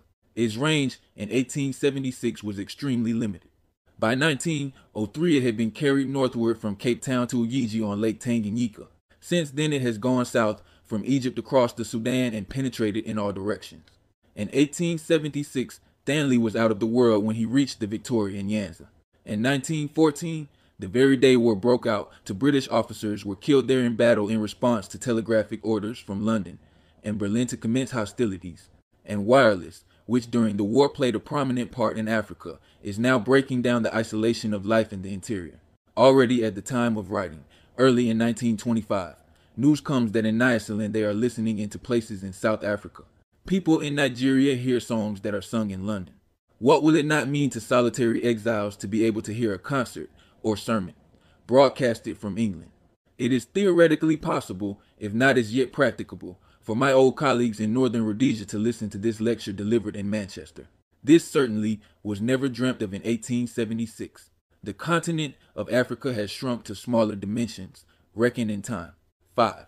Another most important fact must be noticed: the progress that has been made in conquering African diseases. Here again an effective contrast may be drawn between 1876 and 1926. The early records of West Africa make very depressing reading. In 1823, 7 schoolmasters, 5 of them accompanied by their wives, landed at Sierra Leone, well named the White Man's Grave. In the service of the Church Missionary Society, 6 out of the 12 died that year, and for more within 18 months. In 25 years, 109 men and women died on that mission. The Wesleyan mission on the Gold Coast went through similar experiences. The first man who was sent out in 1835 died within 6 months, the next to within 4 months, and the next to within a month. The ill-fated Niger expedition of 1841 told 42 men out of 150 within 2 months. This heavy mortality has continued into more recent times. A grim story, perhaps apocryphal, is told of a newly appointed governor of one of the West Coast possessions, who, being a careful man, asked whether the government would pay his fare home when his time expired. After some delay, he was told that the question had never previously arisen. Canon Robinson tells that when he was on the Niger in 1894, the average length of a white man's life was reckoned at 2 years. Miss Kingsley, writing of about the same period, declared that there was no other region in the world that could match West Africa for the steady kill. Kill that is, malaria worked on the white men. 85% of them, she reckoned, died of fever or returned home with their health permanently wrecked. The West Coast, perhaps, provides the extreme example of the unhealthiness of Africa. But in varying degrees, much the same must be said concerning other tropical portions of the continent. They have levied a very heavy toll on the white race. To adapt Rudyard Kipling, if blood be the price of empire, we have bought it fair. The ruby crown that Britannia wears is jeweled with British blood. It is a truth that makes one glow with pride that even in those deadly times, there was never any lack of men and women to answer the call of duty, whether traders, officials, soldiers, or missionaries. When in the 50s John Bowen was chosen as Bishop of Sierra Leone, where his two predecessors had died within 2 years of their consecration, and some of his friends urged him to refuse, he replied, "If I served in the Queen's army and refused to go to a post of danger, I should be disgraced in the eyes of men. Were I offered a bishopric in England, I might feel at liberty to decline it. One in Sierra Leone, I must accept." 2 years later, he was dead. This is typical of the spirit that has made possible the penetration of Africa. What is the cause of this heavy mortality amongst white men in tropical Africa? It has generally been ascribed to climate, and the climate of Africa has been held to be so bad as to rule out any prospect of successful European colonization, so far as the tropics are concerned. Mr. Benjamin Kidd said in 1898, "The attempt to acclimatize the white man in the tropics must be recognized to be a blunder of the first magnitude. All experiments based upon the idea are mere idle and empty enterprises foredoomed to failure." But much research has been carried on since that time, and while few will presume to dogmatize on the subject, the trend of expert opinion seems to be towards the conclusion that not climatic factors, heat, humidity combined with heat, tropical sunshine, but rather disease is the obstacle in the white man's path. And the discovery of paramount importance that has marked the last 50 years is that these tropical diseases are preventable.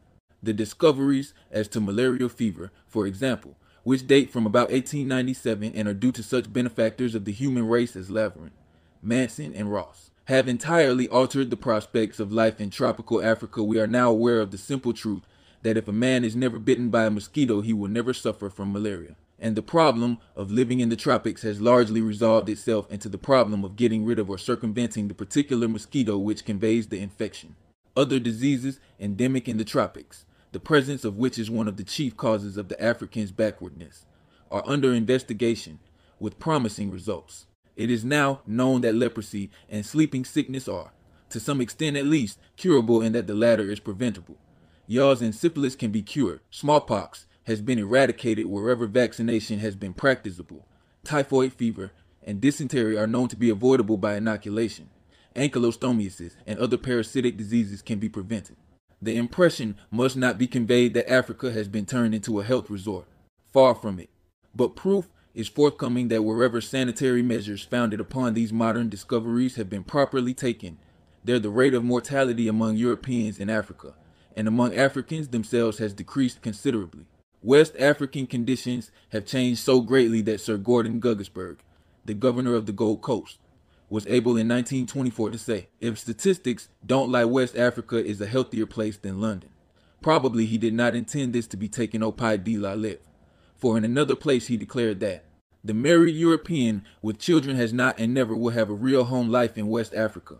This, of course, is the vital question: can Europeans live in tropical Africa, maintain their physical and moral vigor, and rear families their equal in stamina to the parent stock, in the neighborhood of black people of a much lower standard of civilization?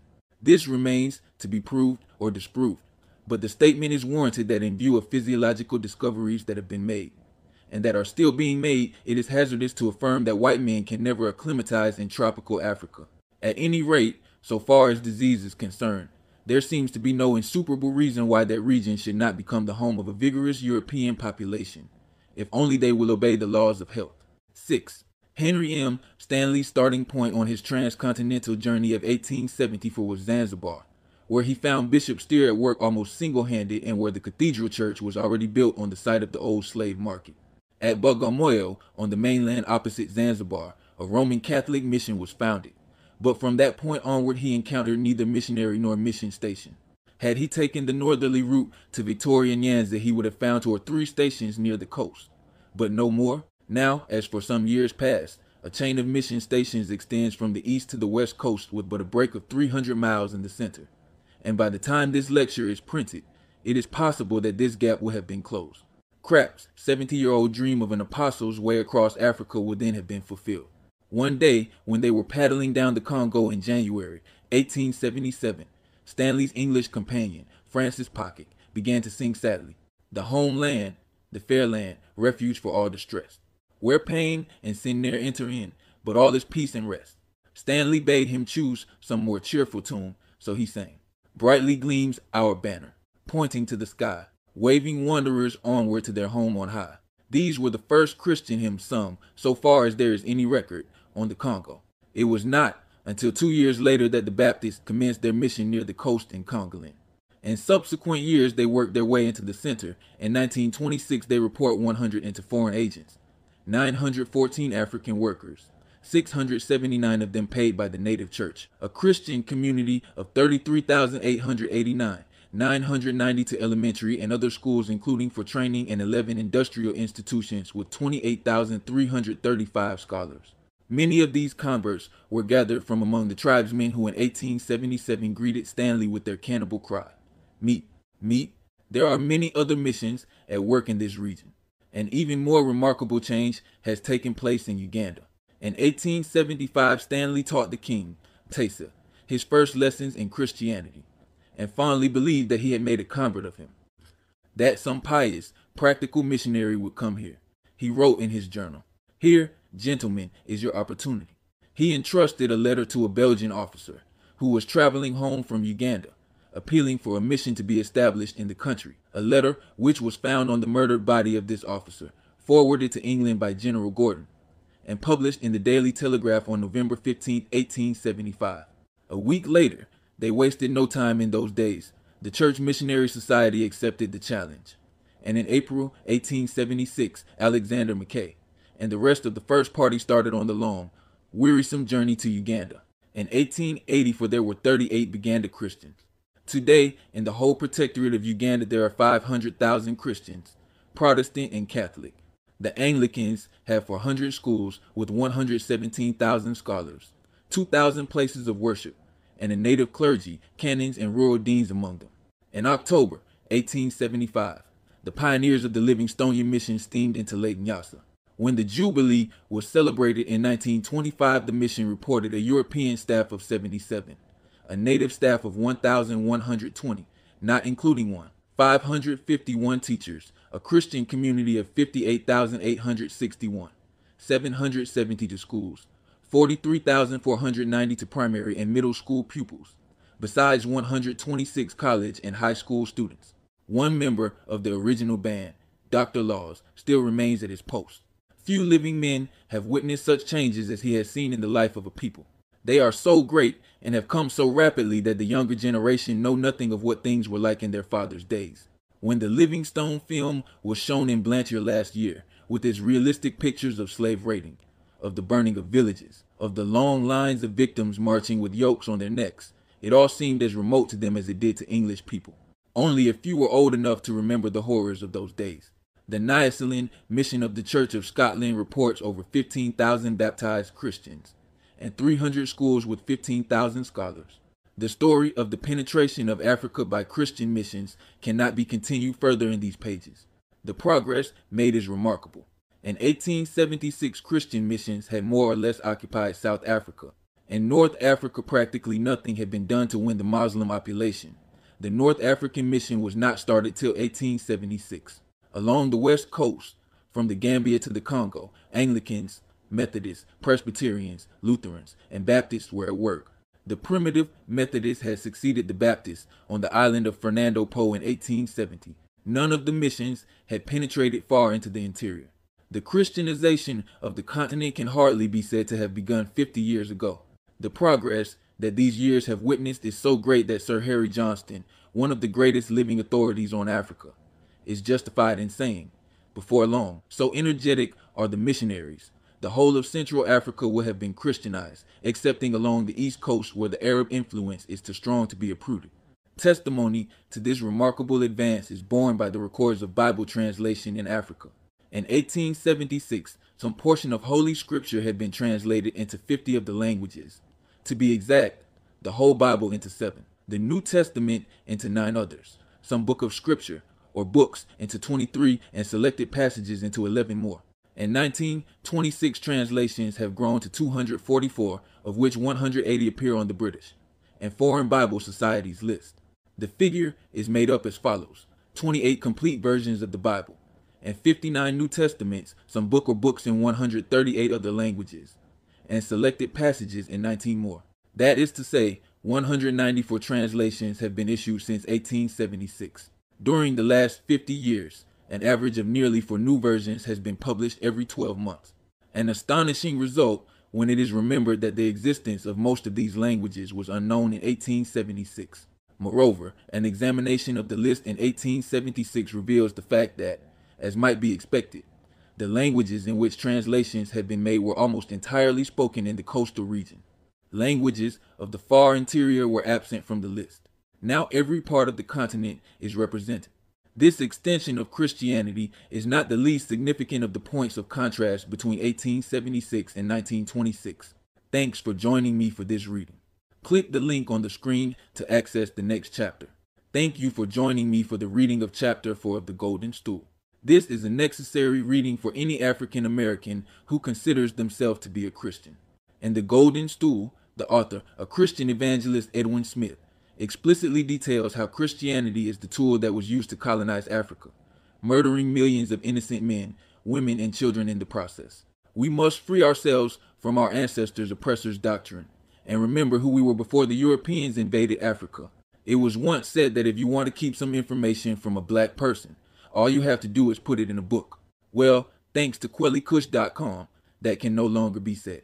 We read a book for you every single day. All you have to do is listen. So be sure to subscribe so you can join us on this journey to knowledge of self. Now for today's reading of Chapter 4, wherein an attempt is made to estimate the African's worth.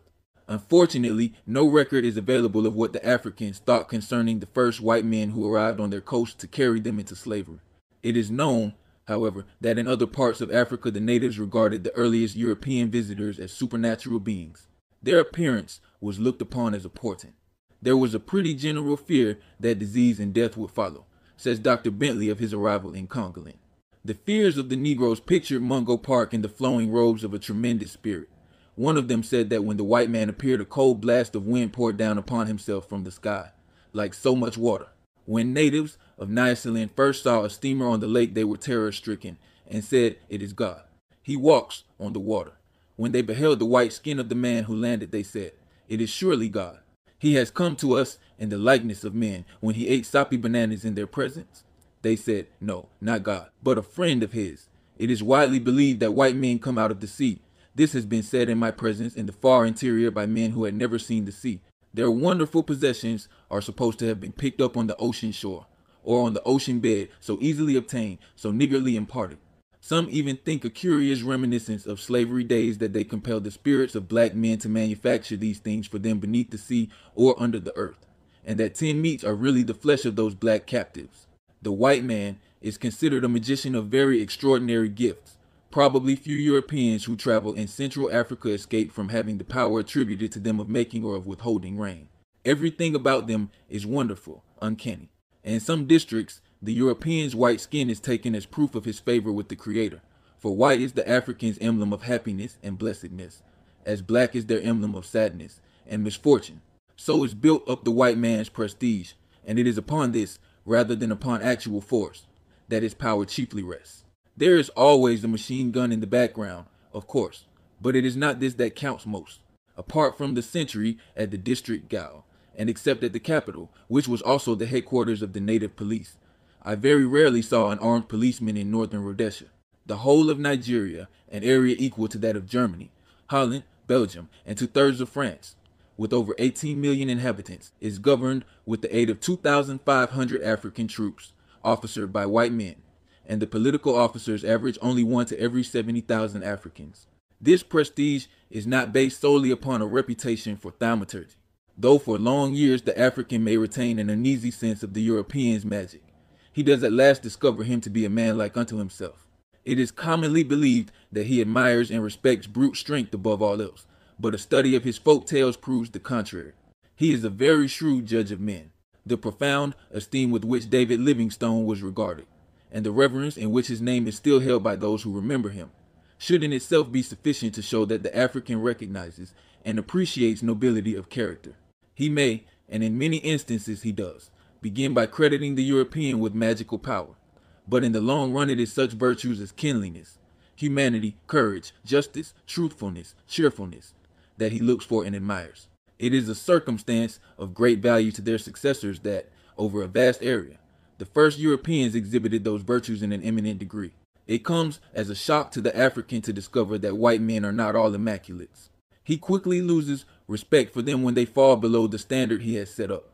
It is to be feared that over a large part of Africa they are not respected as they were. Let it be repeated, says Mr. D.K. Mackenzie. To the younger generation, the white man is no longer a little tin god, or any other kind of god.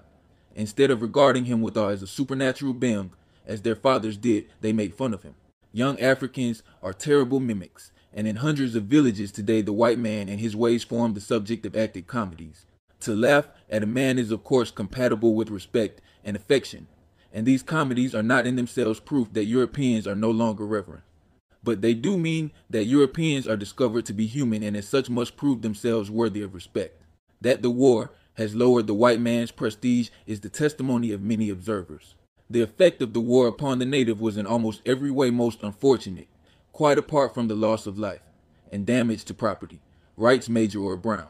It is true that he gained an enormously increased respect for the power and resources of the mysterious European, which must serve as a great deterrent to any idea of armed movements. But against that advantage must be set the effect upon the native mind of seeing the previously all-wise European embark upon a bitter and prolonged war of an extent and duration utterly beyond African experience. To the more intelligent, such a revelation must have had a marked effect in making them doubtful whether the white man's ways were really preferable to their own.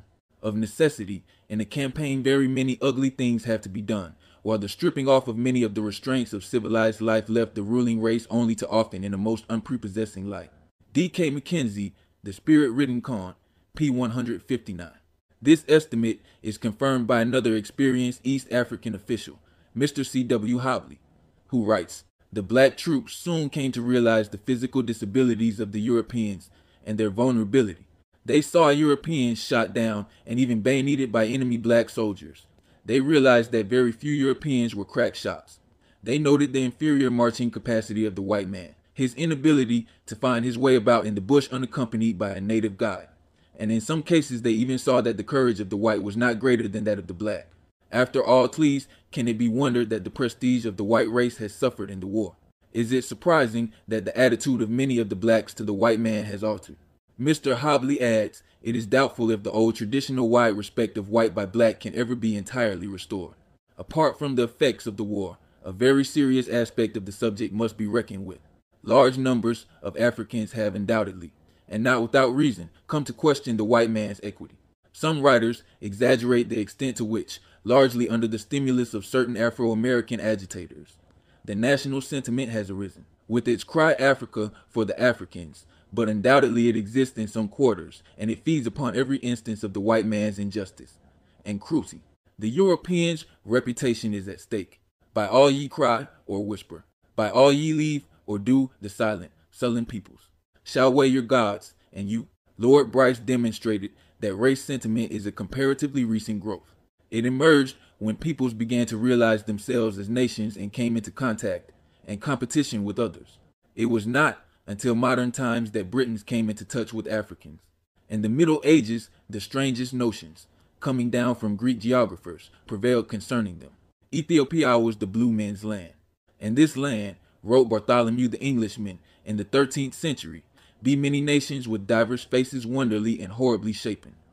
And other as troglodytes dig them dens and caves, and dwell in them instead of houses, and they catch serpents, and all that may be got. Their noise is more fearful and sounding than the voice of other. There be other that be called Beni, and it is said they have no heads, but they have eyes fixed in their breasts. And there be satyrs, and they have only shape of men, and have no manners of mankind. Other men of Ethiopia live only by honeysuckles dried in smoke, and in the sun, and these live not past 40 years. Such were the ideas generally held when Englishmen began to frequent the western shores of Africa. In what degree was Shakespeare's knowledge more accurate?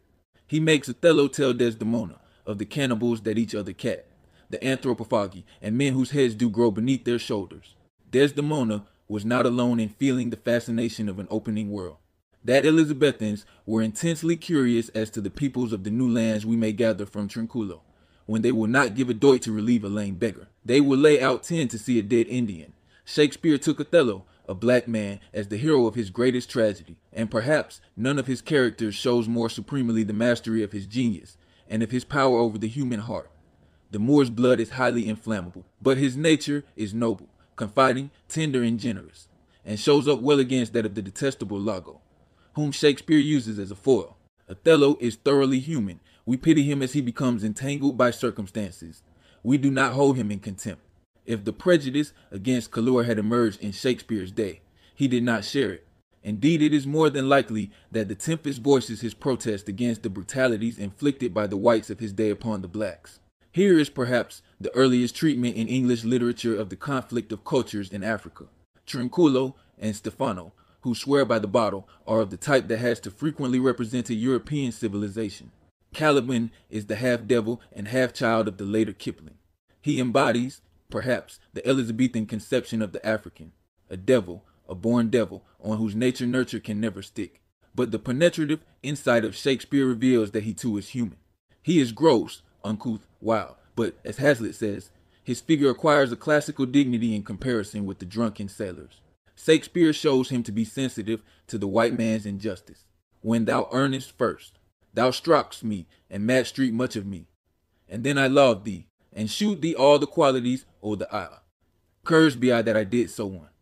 Here you stye me, and this hard rock, whiles you do keep from me, the rest o' the island. With a fidelity that excites our admiration, Shakespeare limns in a few short words Caliban's swift and pathetic trust in the brave God. Hast thou not dropped from heaven?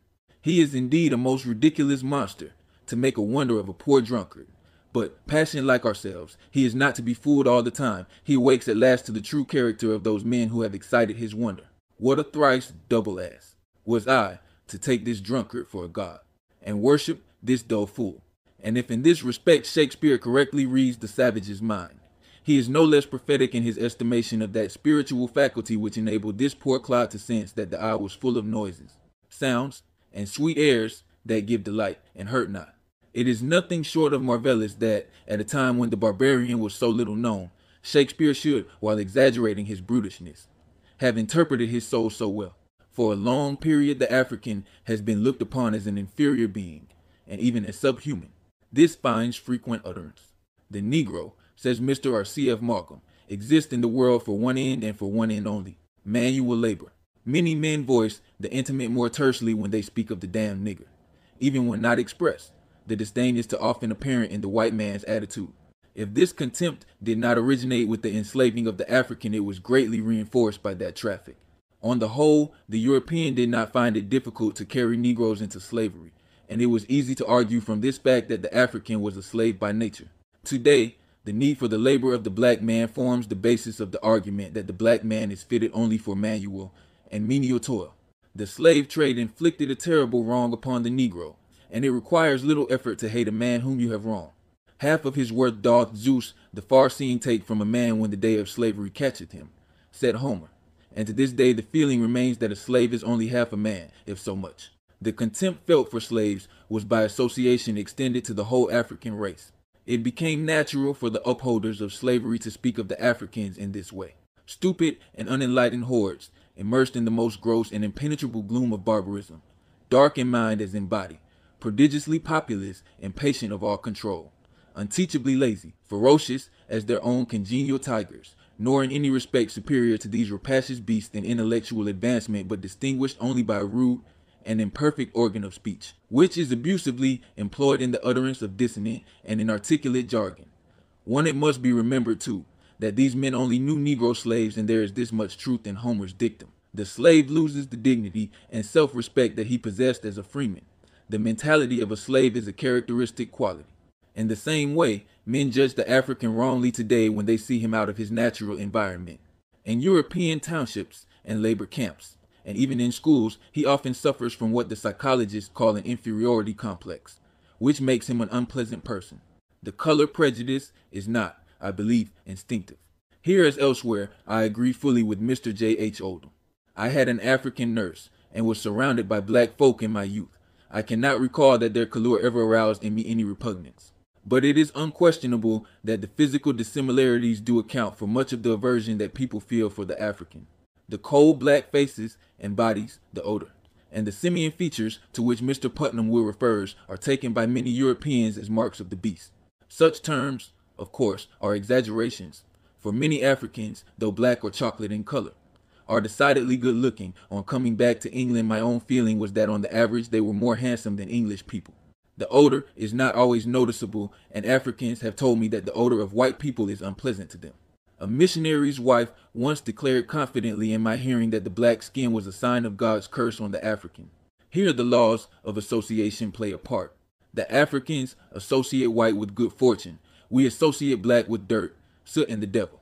Many good people find it difficult to believe that a man with a black skin can be other than black-hearted. The dissimilarities between white and black do not stop at physical features.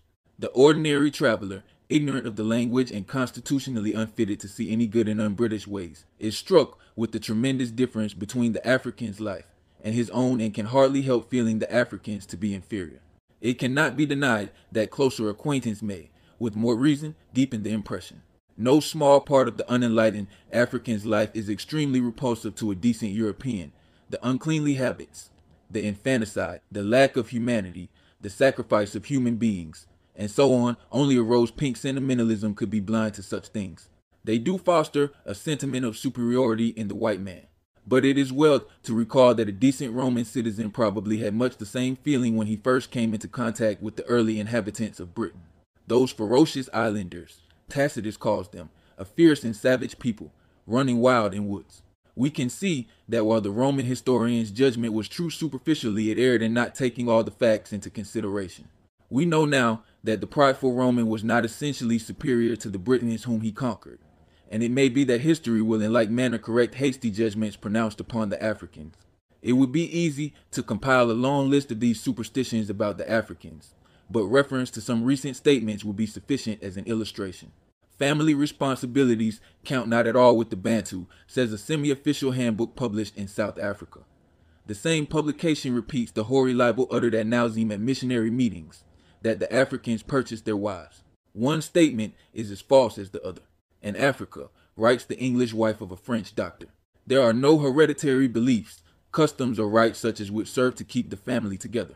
Wives are bought, daughters are sold, and it is only the money or exchange transaction which keeps the tie good. Their minds are empty of any sort of religious idea or conviction. The Congolese neither play, talk, nor vork. But the primitive blacks have acquired a complicated mentality where reason has no place. There is no need to enter here into a refutation of all these errors. The last mentioned, however, merits brief examination. A medical man who lived in South Africa for a short time has said that the brain of the black is different from the whites, not in degree of quality, but in kind. If the divergence were so great as he imagined, it would be difficult to understand how it is possible for the African to learn our language, and for us to learn his. It is a common idea that the African's mind works so diversely from the Europeans that to think black is, and must always remain, an impossible achievement for the white. A school of anthropologists, of which M. Lévi-Breuil is the chief spokesman, claims to have discovered that primitive man is incapable of dispassionate and consistent observation, is devoid of the power of abstraction, unable to draw any benefit from experience, and cannot construct or comprehend even the most elementary laws of nature. He is in a pre-logical stage of mentality. These conclusions have recently been controverted brilliantly by Dr. Malinowski, who shows that every primitive community is in possession of a considerable store of knowledge, based on experience and fashioned by reason. It cannot be denied that it is difficult for civilized men to understand the uncivilized, but that is not because the mind of the latter works differently from ours. Dr. McDougall is unquestionably right in saying that the interval between the modern man of scientific culture and the average citizen of our modern states is far greater than that between the latter and the savage, the English and Welsh countryside. Says another scholar, preserve, for those who have eyes to see them, very many customs and prejudices which presuppose savage mentality, which is to say that the difference between cultured Europeans and barbarian Africans is one of education, not of mental structure. It is a matter of disparity in dominant traditional ideas. The Africans, so far from lacking reasoning powers, are ruthless in their logic, starting from the belief in the survival of the human personality. For example, they argue that a chief requires a retinue in the spirit world, and they reach the terrible conclusion that therefore men and women must be slain that they may accompany him. My experience leads me to confirm what Mr. Peter Nielsen, an experienced observer, has written. I have listened to thousands of old native men of many different tribes in my time. I have heard them speak their inmost thoughts, not through interpreters, who ever learned anything through an interpreter. I have studied these people in and out of court, officially and privately, in their kraals and in the Vale during many years, and I say that I can find nothing whatever throughout the whole gamut of the native's conscious life, and so to differentiate him from other human beings in other parts of the world. Perhaps the greatest mistake that is made in regard to the Africans is to argue from their actual achievement as a race to their natural ability as individuals. That is to say, because the Negroes have done so little as a race in the past, we infer a priori that the Negroes of today are defective mentally. That many Africans show remarkable capacity cannot be doubted. The Negro did not change his race when he was exported to America, and his progress there since his emancipation from slavery has been truly astonishing. To give one instance only, a Negro who was born in slavery has achieved an international reputation by his researches in chemistry. In British, American, and South African universities, African students have taken excellent degrees. A few years ago, a full-blood Congo Negro was awarded the Goncourt Prize in Literature in competition with some of the leading writers of France. Many other examples might be given, but it will be sufficient to relate the following experience of a South African judge, Sir Thomas Graham. Speaking with his wide experience as a judge, he said that he had formed a definite conviction that there was no substantial difference in natural ability between the white and the black. At Port Elizabeth, a short time before he had tried an action arising out of a labor dispute, in which the principal witness on one side was the native secretary of an organization representing 14,000 Bantu workers. This man was highly intelligent and gave his evidence with the utmost clearness and confidence. Though he had a large number of intricate figures and details to deal with, he never hesitated a moment or made a single mistake. After the trial, the judge called the man to him and ascertained that he came from Nyasaland. That alone, added the judge, was a remarkable thing. A native coming down from Nyasaland and taking charge of an organization of colored and native people in South Africa. And this man had been educated from a state of semi-savagery in a single generation. It may be objected that Africans who have shown such outstanding ability are so few in number that one cannot argue from these particular instances. Yet that some Africans have climbed so high surely proves that the mere fact of a pure African ancestry is not of necessity a bar to mental and cultural advance. Apparent racial inferiority may be due, not to a permanent organic disability, but to relatively superficial factors such as social inheritance and lack of opportunity. One must remember the very short time that the advantages of education have been offered to the Africans. And the fact must not be overlooked that in the past uneducated native chiefs and others have shown very remarkable ability. Whatever may be said of them in other respects, such men as Mashish, Sebachwain, Sidi, Chaka, Lubangula, and Luanika certainly did not lack in intellectual power. Of Luanika, I was told by a British administrator that, all things considered, there was no abler diplomat in Europe. Why then have the Africans never developed a higher civilization? The Negroes have no chapter in the history of the planet, says M. Lewis Vignan. Mr. Putnam Will says that the Asiatic has contributed immensely to the civilization of the world, has founded every great religion that exists. Not so the black man. He is the child of nature, the one untutored man who was a helot in the days of Solomon, as he is still a virtual slave. Such writers imply that the world owes nothing to the African, and never will owe anything to him. This exaggerated statement must not be allowed to pass unchallenged. Eminent authorities like Sir James Fraser are coming to the conclusion that European culture owes more to the Africans than has yet been acknowledged. It is highly probable that Africans discovered the process of smelting iron. In many regions of the continent, a civilization of a relatively high character had been developed before the Europeans came, and apart from Islamic influence, civilization quite as high as the Romans found in Britain. Yet it must be conceded that as a whole the Africans never progressed very far. They never, for example, invented a system of writing. Why is it? To this various answers may be given, such as the deadening effect of disease carried by insects. If, as has been alleged, the mosquito was one cause of the degeneration of the Greeks, may it not also have been a factor, coming at an early stage and hindering the further evolution of the African? But perhaps the chief reason was that the conformation of the African continent has always made intercourse with the outside world difficult. History proves that peoples advance under external stimulus and stagnate when that stimulus ceases to operate. Peoples do not rise independently to a high degree of culture. Civilization is a plant much oftener propagated than developed. Our British culture is an outstanding example. In a previous chapter, allusion was made to the invasions of white peoples in Africa. Unquestionably, these did stimulate the Negro race to a limited degree, but the stimulus was not continuous, and when it ceased, the Negro, and even the Negroid who had absorbed foreign blood, sank into stagnation again. Many of the Africans were never affected by this stream from abroad, and others only to an infinitesimal extent. This in itself is sufficient to account for the position in which the Africans were found by Europeans. And there is the further fact that for thousands of years they have been oppressed by various fears, and psychologists make clear how these phobias may adversely affect the whole life of the people. But we must not commit the error of inferring from their past and present state that the Africans have no capacity to advance. The limits of a people's power of adaptation and of progress cannot be determined from any consideration of their history before the stimulus to adaptation occurred. One under the new conditions of real awakening of mind, a definite nascence, is taking place, and the advance made by so many individual Africans under European guidance may be taken as a promise of greater things to come. General Mangin, the famous French commander of African troops, bears this testimony. The Negro is probably as competent as the white man to handle the scientific instruments of civilization. I do not deny that he has still to be educated. What I do maintain is that he has qualities of head and heart which are not to be treated as negligible. He is by nature good and faithful and endowed with a sense of honor, and if he is really given the chance, he will reach a high level. There is an elite in the black world capable of excelling in all regions of human intelligence. In earlier days, there was some excuse for despising the African. Europeans were necessarily ignorant of his languages, and they had not studied the social customs and beliefs. Jean-Jacques Rousseau, writing in 1754, said the whole of Africa and its numerous inhabitants, singular alike in their character and in their color, have still to be examined. All the land is covered with peoples of whom we know nothing but their names, and yet we presume to judge concerning the human race.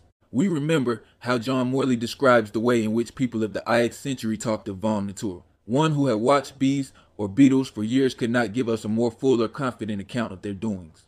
In the absence of facts, philosophic conjectures took their place.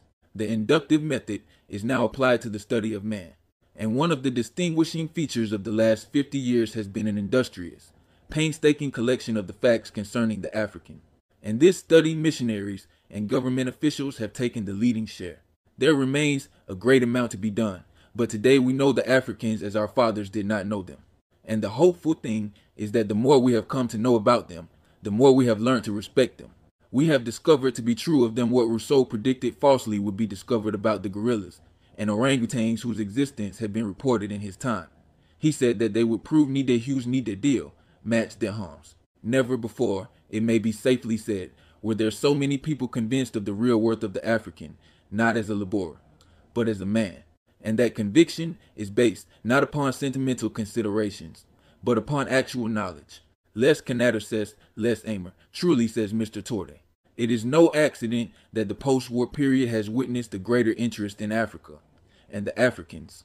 The loyalty and generosity of the natives during that conflict struck deep into the hearts of the British people.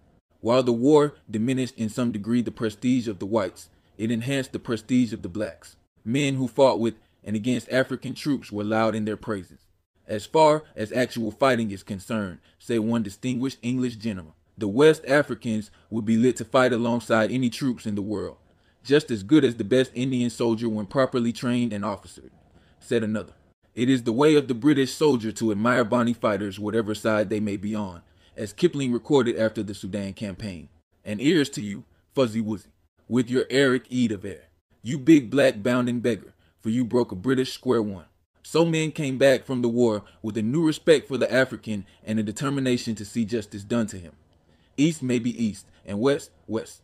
But there is neither east nor west, border, nor breed, nor birth, when Vovo strong men stand face to face, though they come from the ends of the earth.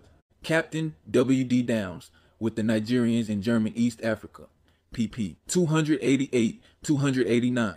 The empire owes more recognition than has up to date been given to the Negro soldier for all that Ho has had to endure, and all the appalling hard ships in East Africa and the Cameroons he has gone through for the sake of the empire.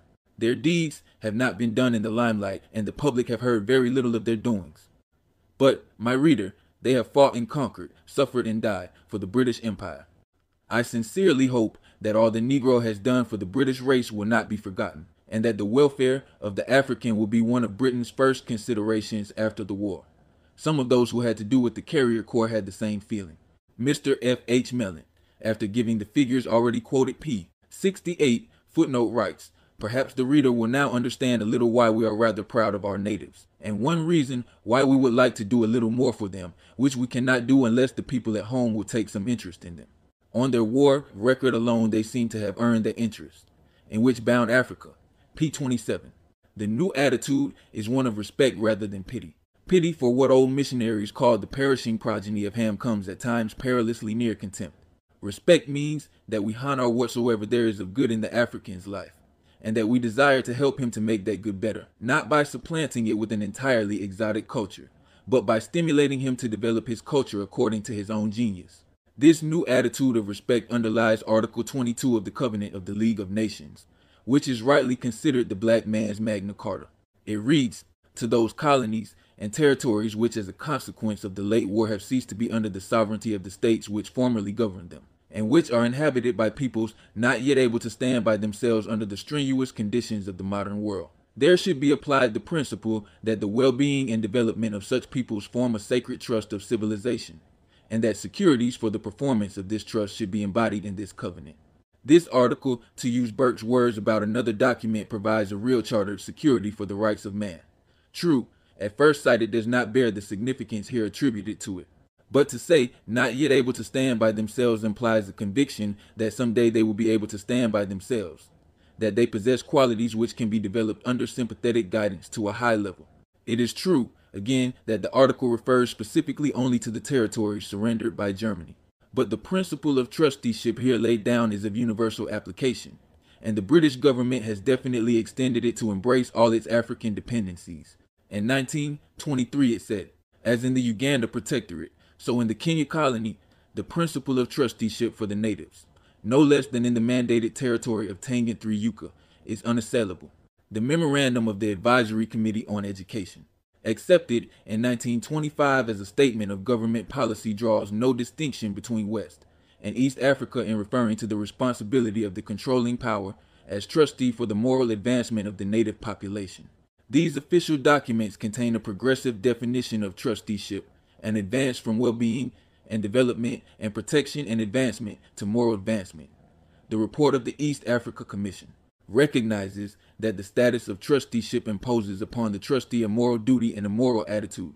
This represents a wonderful progress from the time when the exploitation of the African in the form of slavery was the dominant purpose of Britain.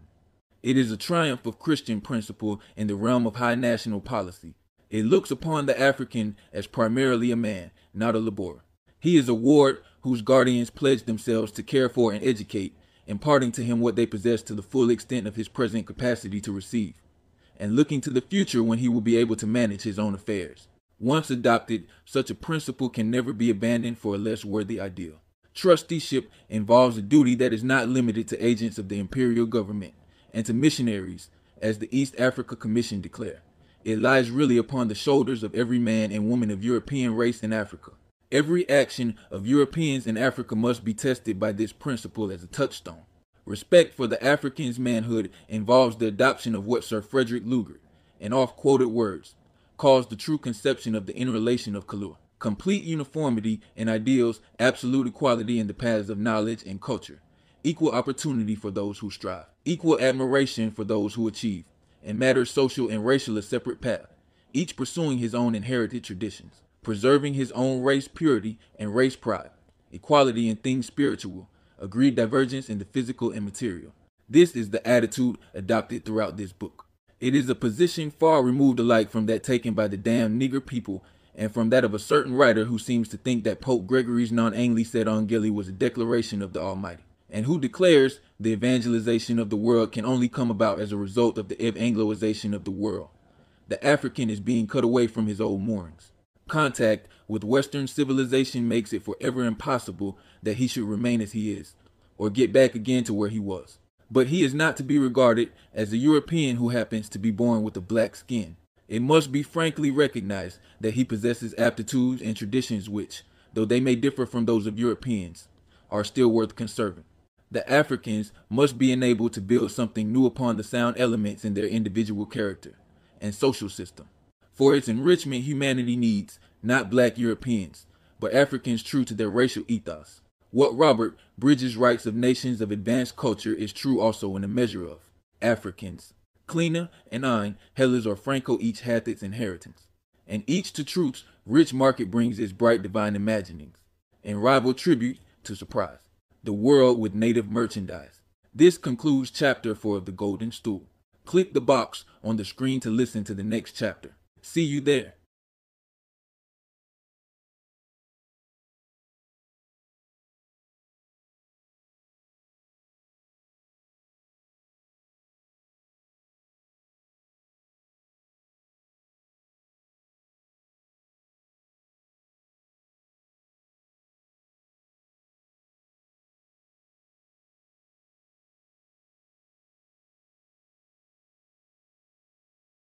Hey, did you know Amazon had a website for black businesses? That's right, blackownedamazon.com. If you're black, show you're black. Shop black. Every single product on blackownedamazon.com is from a black-owned business. And not only that, when you buy from blackownedamazon.com, Amazon will donate a portion of your total purchase to assist new black-owned businesses. So if you're black, show you're black. Shop black. blackownedamazon.com. Be sure to bookmark this website so that you never forget to shop at blackownedamazon.com.